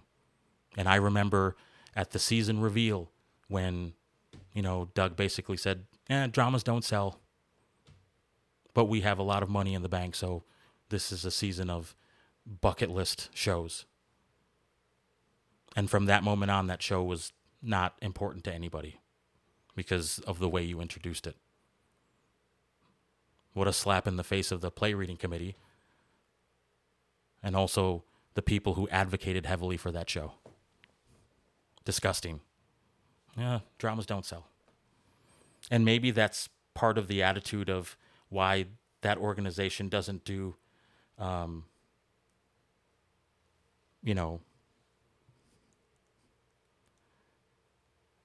doesn't do more shows that feature diverse ideas or diverse storytelling. Why you don't see shows like Dreamgirls or Raisin in the Sun or Fences or The Color Purple, and the list goes on and on. Because there's this idea that we can't do those shows because of XYZ, instead of just taking a chance. We can't do those shows because you just flat out refuse to do them. How do we know? If you build it, he will come, right? And it may not be the most successful show that's ever been staged. I know that Aquila and the Bee certainly wasn't, but it's a step in the right direction. And it deserves to be part of the conversation. Instead of just throwing our hands up in the air and saying, no, we can't do those kinds of shows. That's unfortunate, but that's the reality. And I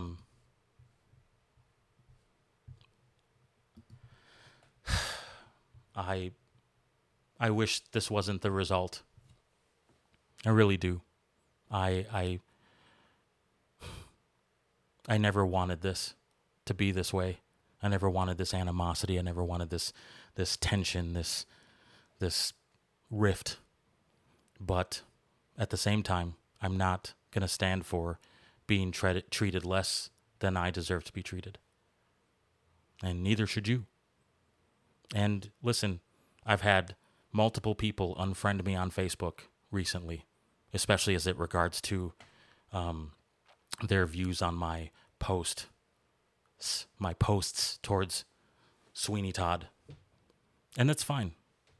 I mean, if you want to feel that way, that's up to you. If it affected you that much that you had to unfriend me, okay, that's your decision. But clearly, it didn't affect that many people that much because they're still on my friends list. Maybe they're just curious.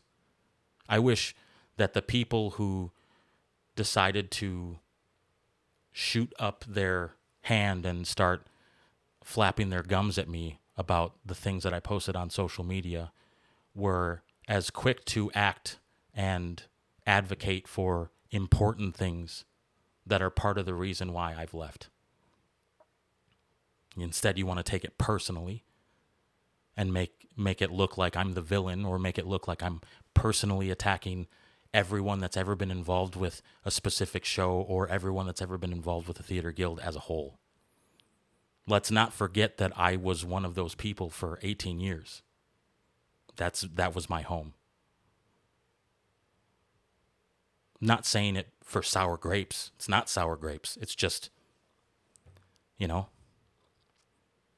And again, is this the model way to handle things? No. But you guys also have to understand that I tried the diplomatic way. I tried the, you know, the right way, if you want to call it that. And it wasn't working. But apparently posting things on social media, especially pictures of me and certain people, that gets people talking. That got people's attention. That was enough. And none of you came to me directly to ask about any of this stuff. You all wanted to, badmouth me to each other behind my back. And yet, despite the fact that I wasn't involved with the theater guild or set foot in that place since the end of December, somehow I'm still the center of the nucleus of information. Somehow people still, trust me or want to talk to me. But instead of coming to me and trying to have an adult conversation and try to bury the hatchet or figure things out or, hey, how can we fix this? You want to try to, you go to someone that's involved at the theater guild who you think, oh, well, they're really, really good friends, so let's just go to this person and get all that information. Which is really shitty because if you think about it, now the friendship with this person is predicated not on the kind of person they are, but that they feed you information about me. And that person's loyalty to me, or at least decency to me, supersedes their capacity to give you the 411 on me, sending them screenshots. What does Norgie mean by this? What's Norgie thinking? What's Norgie got planned? So worried about me and what I'm doing and what I'm saying. And you should be worried about you and trying to be better and trying to make that place better. Because some of you know about all of this and have known about all this, and you want to act surprised and you want to act like suddenly I'm the bad guy. And listen, if that means that I'm the bad guy, okay. Point your finger at me and say, there's the bad guy. Okay. But there are real problems here. There are real issues, real transgressions, and I couldn't handle it anymore. And I maybe would have been willing to just let time just wash over things and just, stop my, you want to call it passive-aggressive, vague Facebook posting, which again, people tried to make about them and personal, which it wasn't. But then I got an email a week ago today from Doug. Now, this is only the second time that I have heard from Doug since the email where he told me he was removing me from Sweeney Todd. And, again, upsetting but not surprising. Here's the email. Norgie, after discussion with Board Vice President Ian Anderson and myself, Board President Steen Sanderhoff made the decision to remove you from the McAnally Award Committee. Board committee's assignments are ultimately approved by the board president. Both Ian and Steen are out of town. I felt it appropriate that I inform you of this decision. So, last year, I won the John McAnally Volunteer of the Year Award, which is a great honor, absolutely, to receive an award named after someone so highly regarded and dedicated to the organization. It means a lot to me. And also, obviously, a cool way to be recognized for my efforts and my hard work. I never ever did any of this stuff for awards or adulation. I never have. But I accepted the award with great pride and honor. I did. Also, again, I think probably I'm the first person of color to ever receive the award, which is another nuance of, hey, maybe other people, this will inspire other people. And now, you don't say a word to me for months. You don't try to make amends. You don't try to apologize. You don't try to, extend an olive branch. What you do is try to get information about me from other people. What you do is try to suppress my grievances to the board so that you can't be held accountable and people know. That's what you do. And then what you also do is you remove me from the committee to which every McAnally Award winner is automatically on. The McAnally Award winners automatically get to be on this committee, and they are the people who decide who the next person is that wins the award. That's their job. And I have to believe that I'm the first person that's ever been removed from the committee.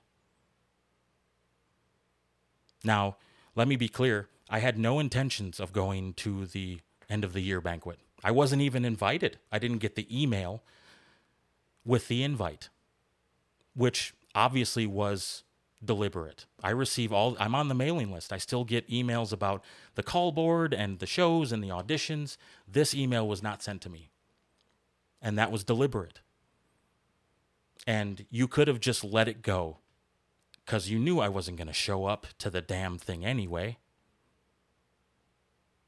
But then you decide a week from when it happened, the end of the year banquet, to send me this email just to twist the knife a little bit more.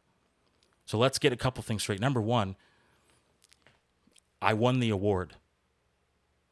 You can't take that away from me.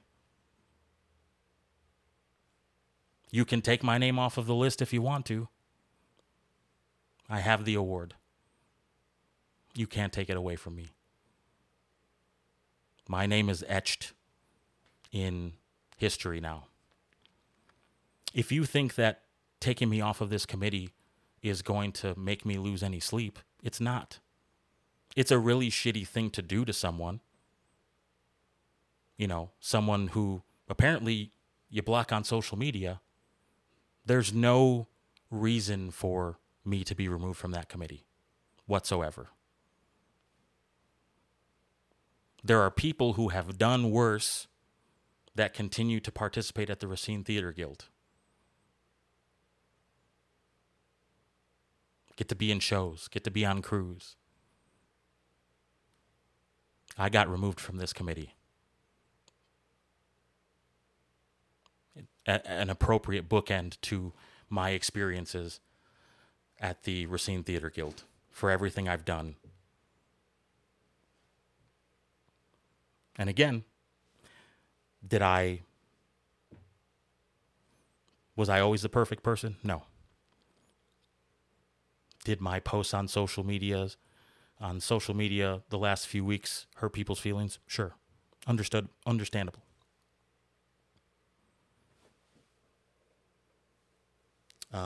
But to be removed from a committee that I wasn't going to participate in the thing anyway. And also, I know that Steen is wrapping up his time as the president of the board, and I don't know if it's the end of his term or if he's stepping down prematurely, but very convenient that at the end of his term, he decides to remove me from the committee.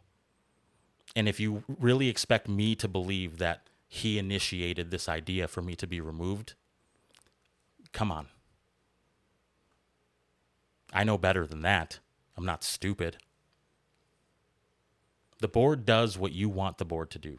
That's the way that it's always been. It shouldn't be that way, but that's the way that it's always been. You have a power that you shouldn't have. It's okay that you're in charge, but I think you've gassed yourself up to the point where you think that you are untouchable. Certainly to the point of being an internet tough guy and cowering in your office and doing things like this, where you remove me from the MAC Award committee, like I'm gonna stay up at night and cry about it. I wasn't coming to the ceremony. I wasn't gonna participate in the stuff anyway. That you had to throw this one last little rock at me. Fine. It's fine by me.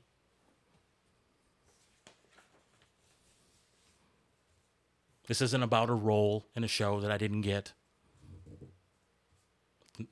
Not about that at all. This isn't sour grapes. This isn't bitterness. This is just putting my side of the story out there, because so many people want to know what it is badly enough to go to one or two other people and try to get it instead of coming to me directly. And now the whole world is going to know everything that has happened. And I invite anyone I've named on this episode: Doug Instinez, Steen Sanderhoff, Mona Lewis, anybody, to come onto this podcast and defend your actions or explain yourself to the rest of the world and give you the forum to say what you need to say or want to say. I don't see that happening, though, especially since you didn't have the sand or wherewithal to come to me and have a conversation in private. But you wanted to have a conversation about me with everybody else.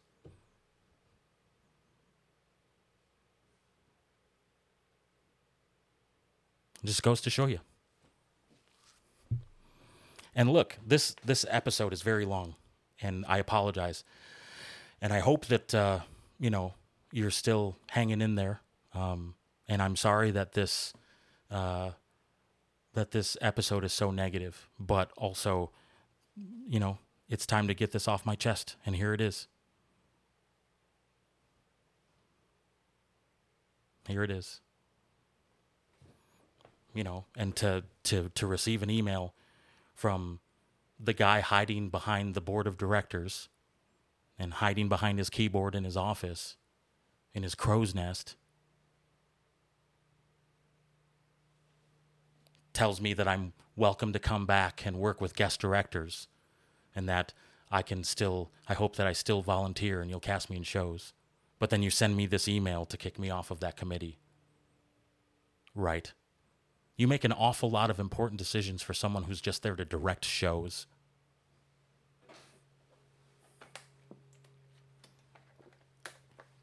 You make an awful lot you have an awful lot of power for someone who's there to just facilitate.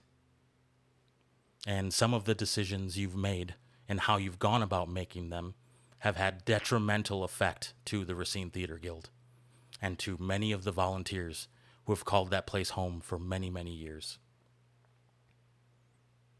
And I can tell you right now, I don't know if I'll ever go back there. I'm just being honest. I don't know if I'll ever go back there. As a volunteer, as a member, as an audience member, I don't know if I can ever go back there. I can tell you this right now. Things need to change there. And it certainly shouldn't take me ranting on a podcast for almost 4 hours for it to change. And I can also tell you that unless the person at the top, the de facto leader, Douglas Instinez, is willing to admit that he's got some shortcomings and that he's got some antiquated views and practices and can be totally unprofessional, I don't think the Racine Theatre Guild is going to be a good place for people to participate until after he's gone. And maybe even then, I wouldn't come back. I just want you guys to see the so you don't think that I'm, acting out one-sidedly, or that this is coming from nowhere, or this is because, Norgie didn't get a part in a show, or because, Norgie's just being an angry, bitter person. No, I'm not angry. Not anymore. I'm not an angry person in general. But I needed to clear the air, and I needed to get my side of the story out there because I got tired of the conjecture. And also, this last email kicking me off of the MAC Award Committee pushed me over the edge. And this is my response.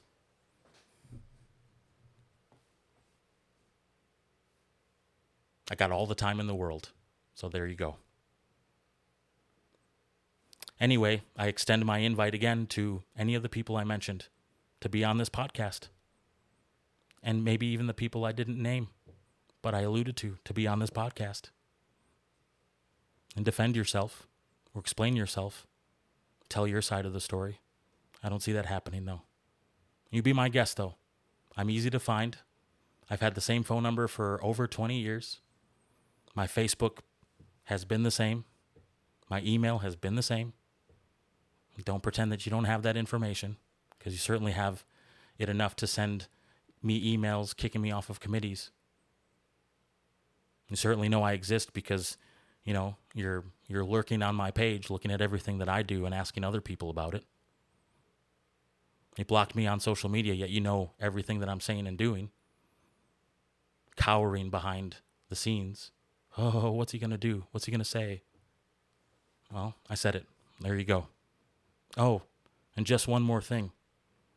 They say time changes everything. I disagree. It's not true. Doing things changes things. Not doing things leaves things exactly as they are. And that is one of the biggest reasons why we have this problem. So until next time, thank you for listening. Reach out to me if you have any questions. I'll answer whatever questions you want to ask me. I'll have the conversation. And we'll see you next time.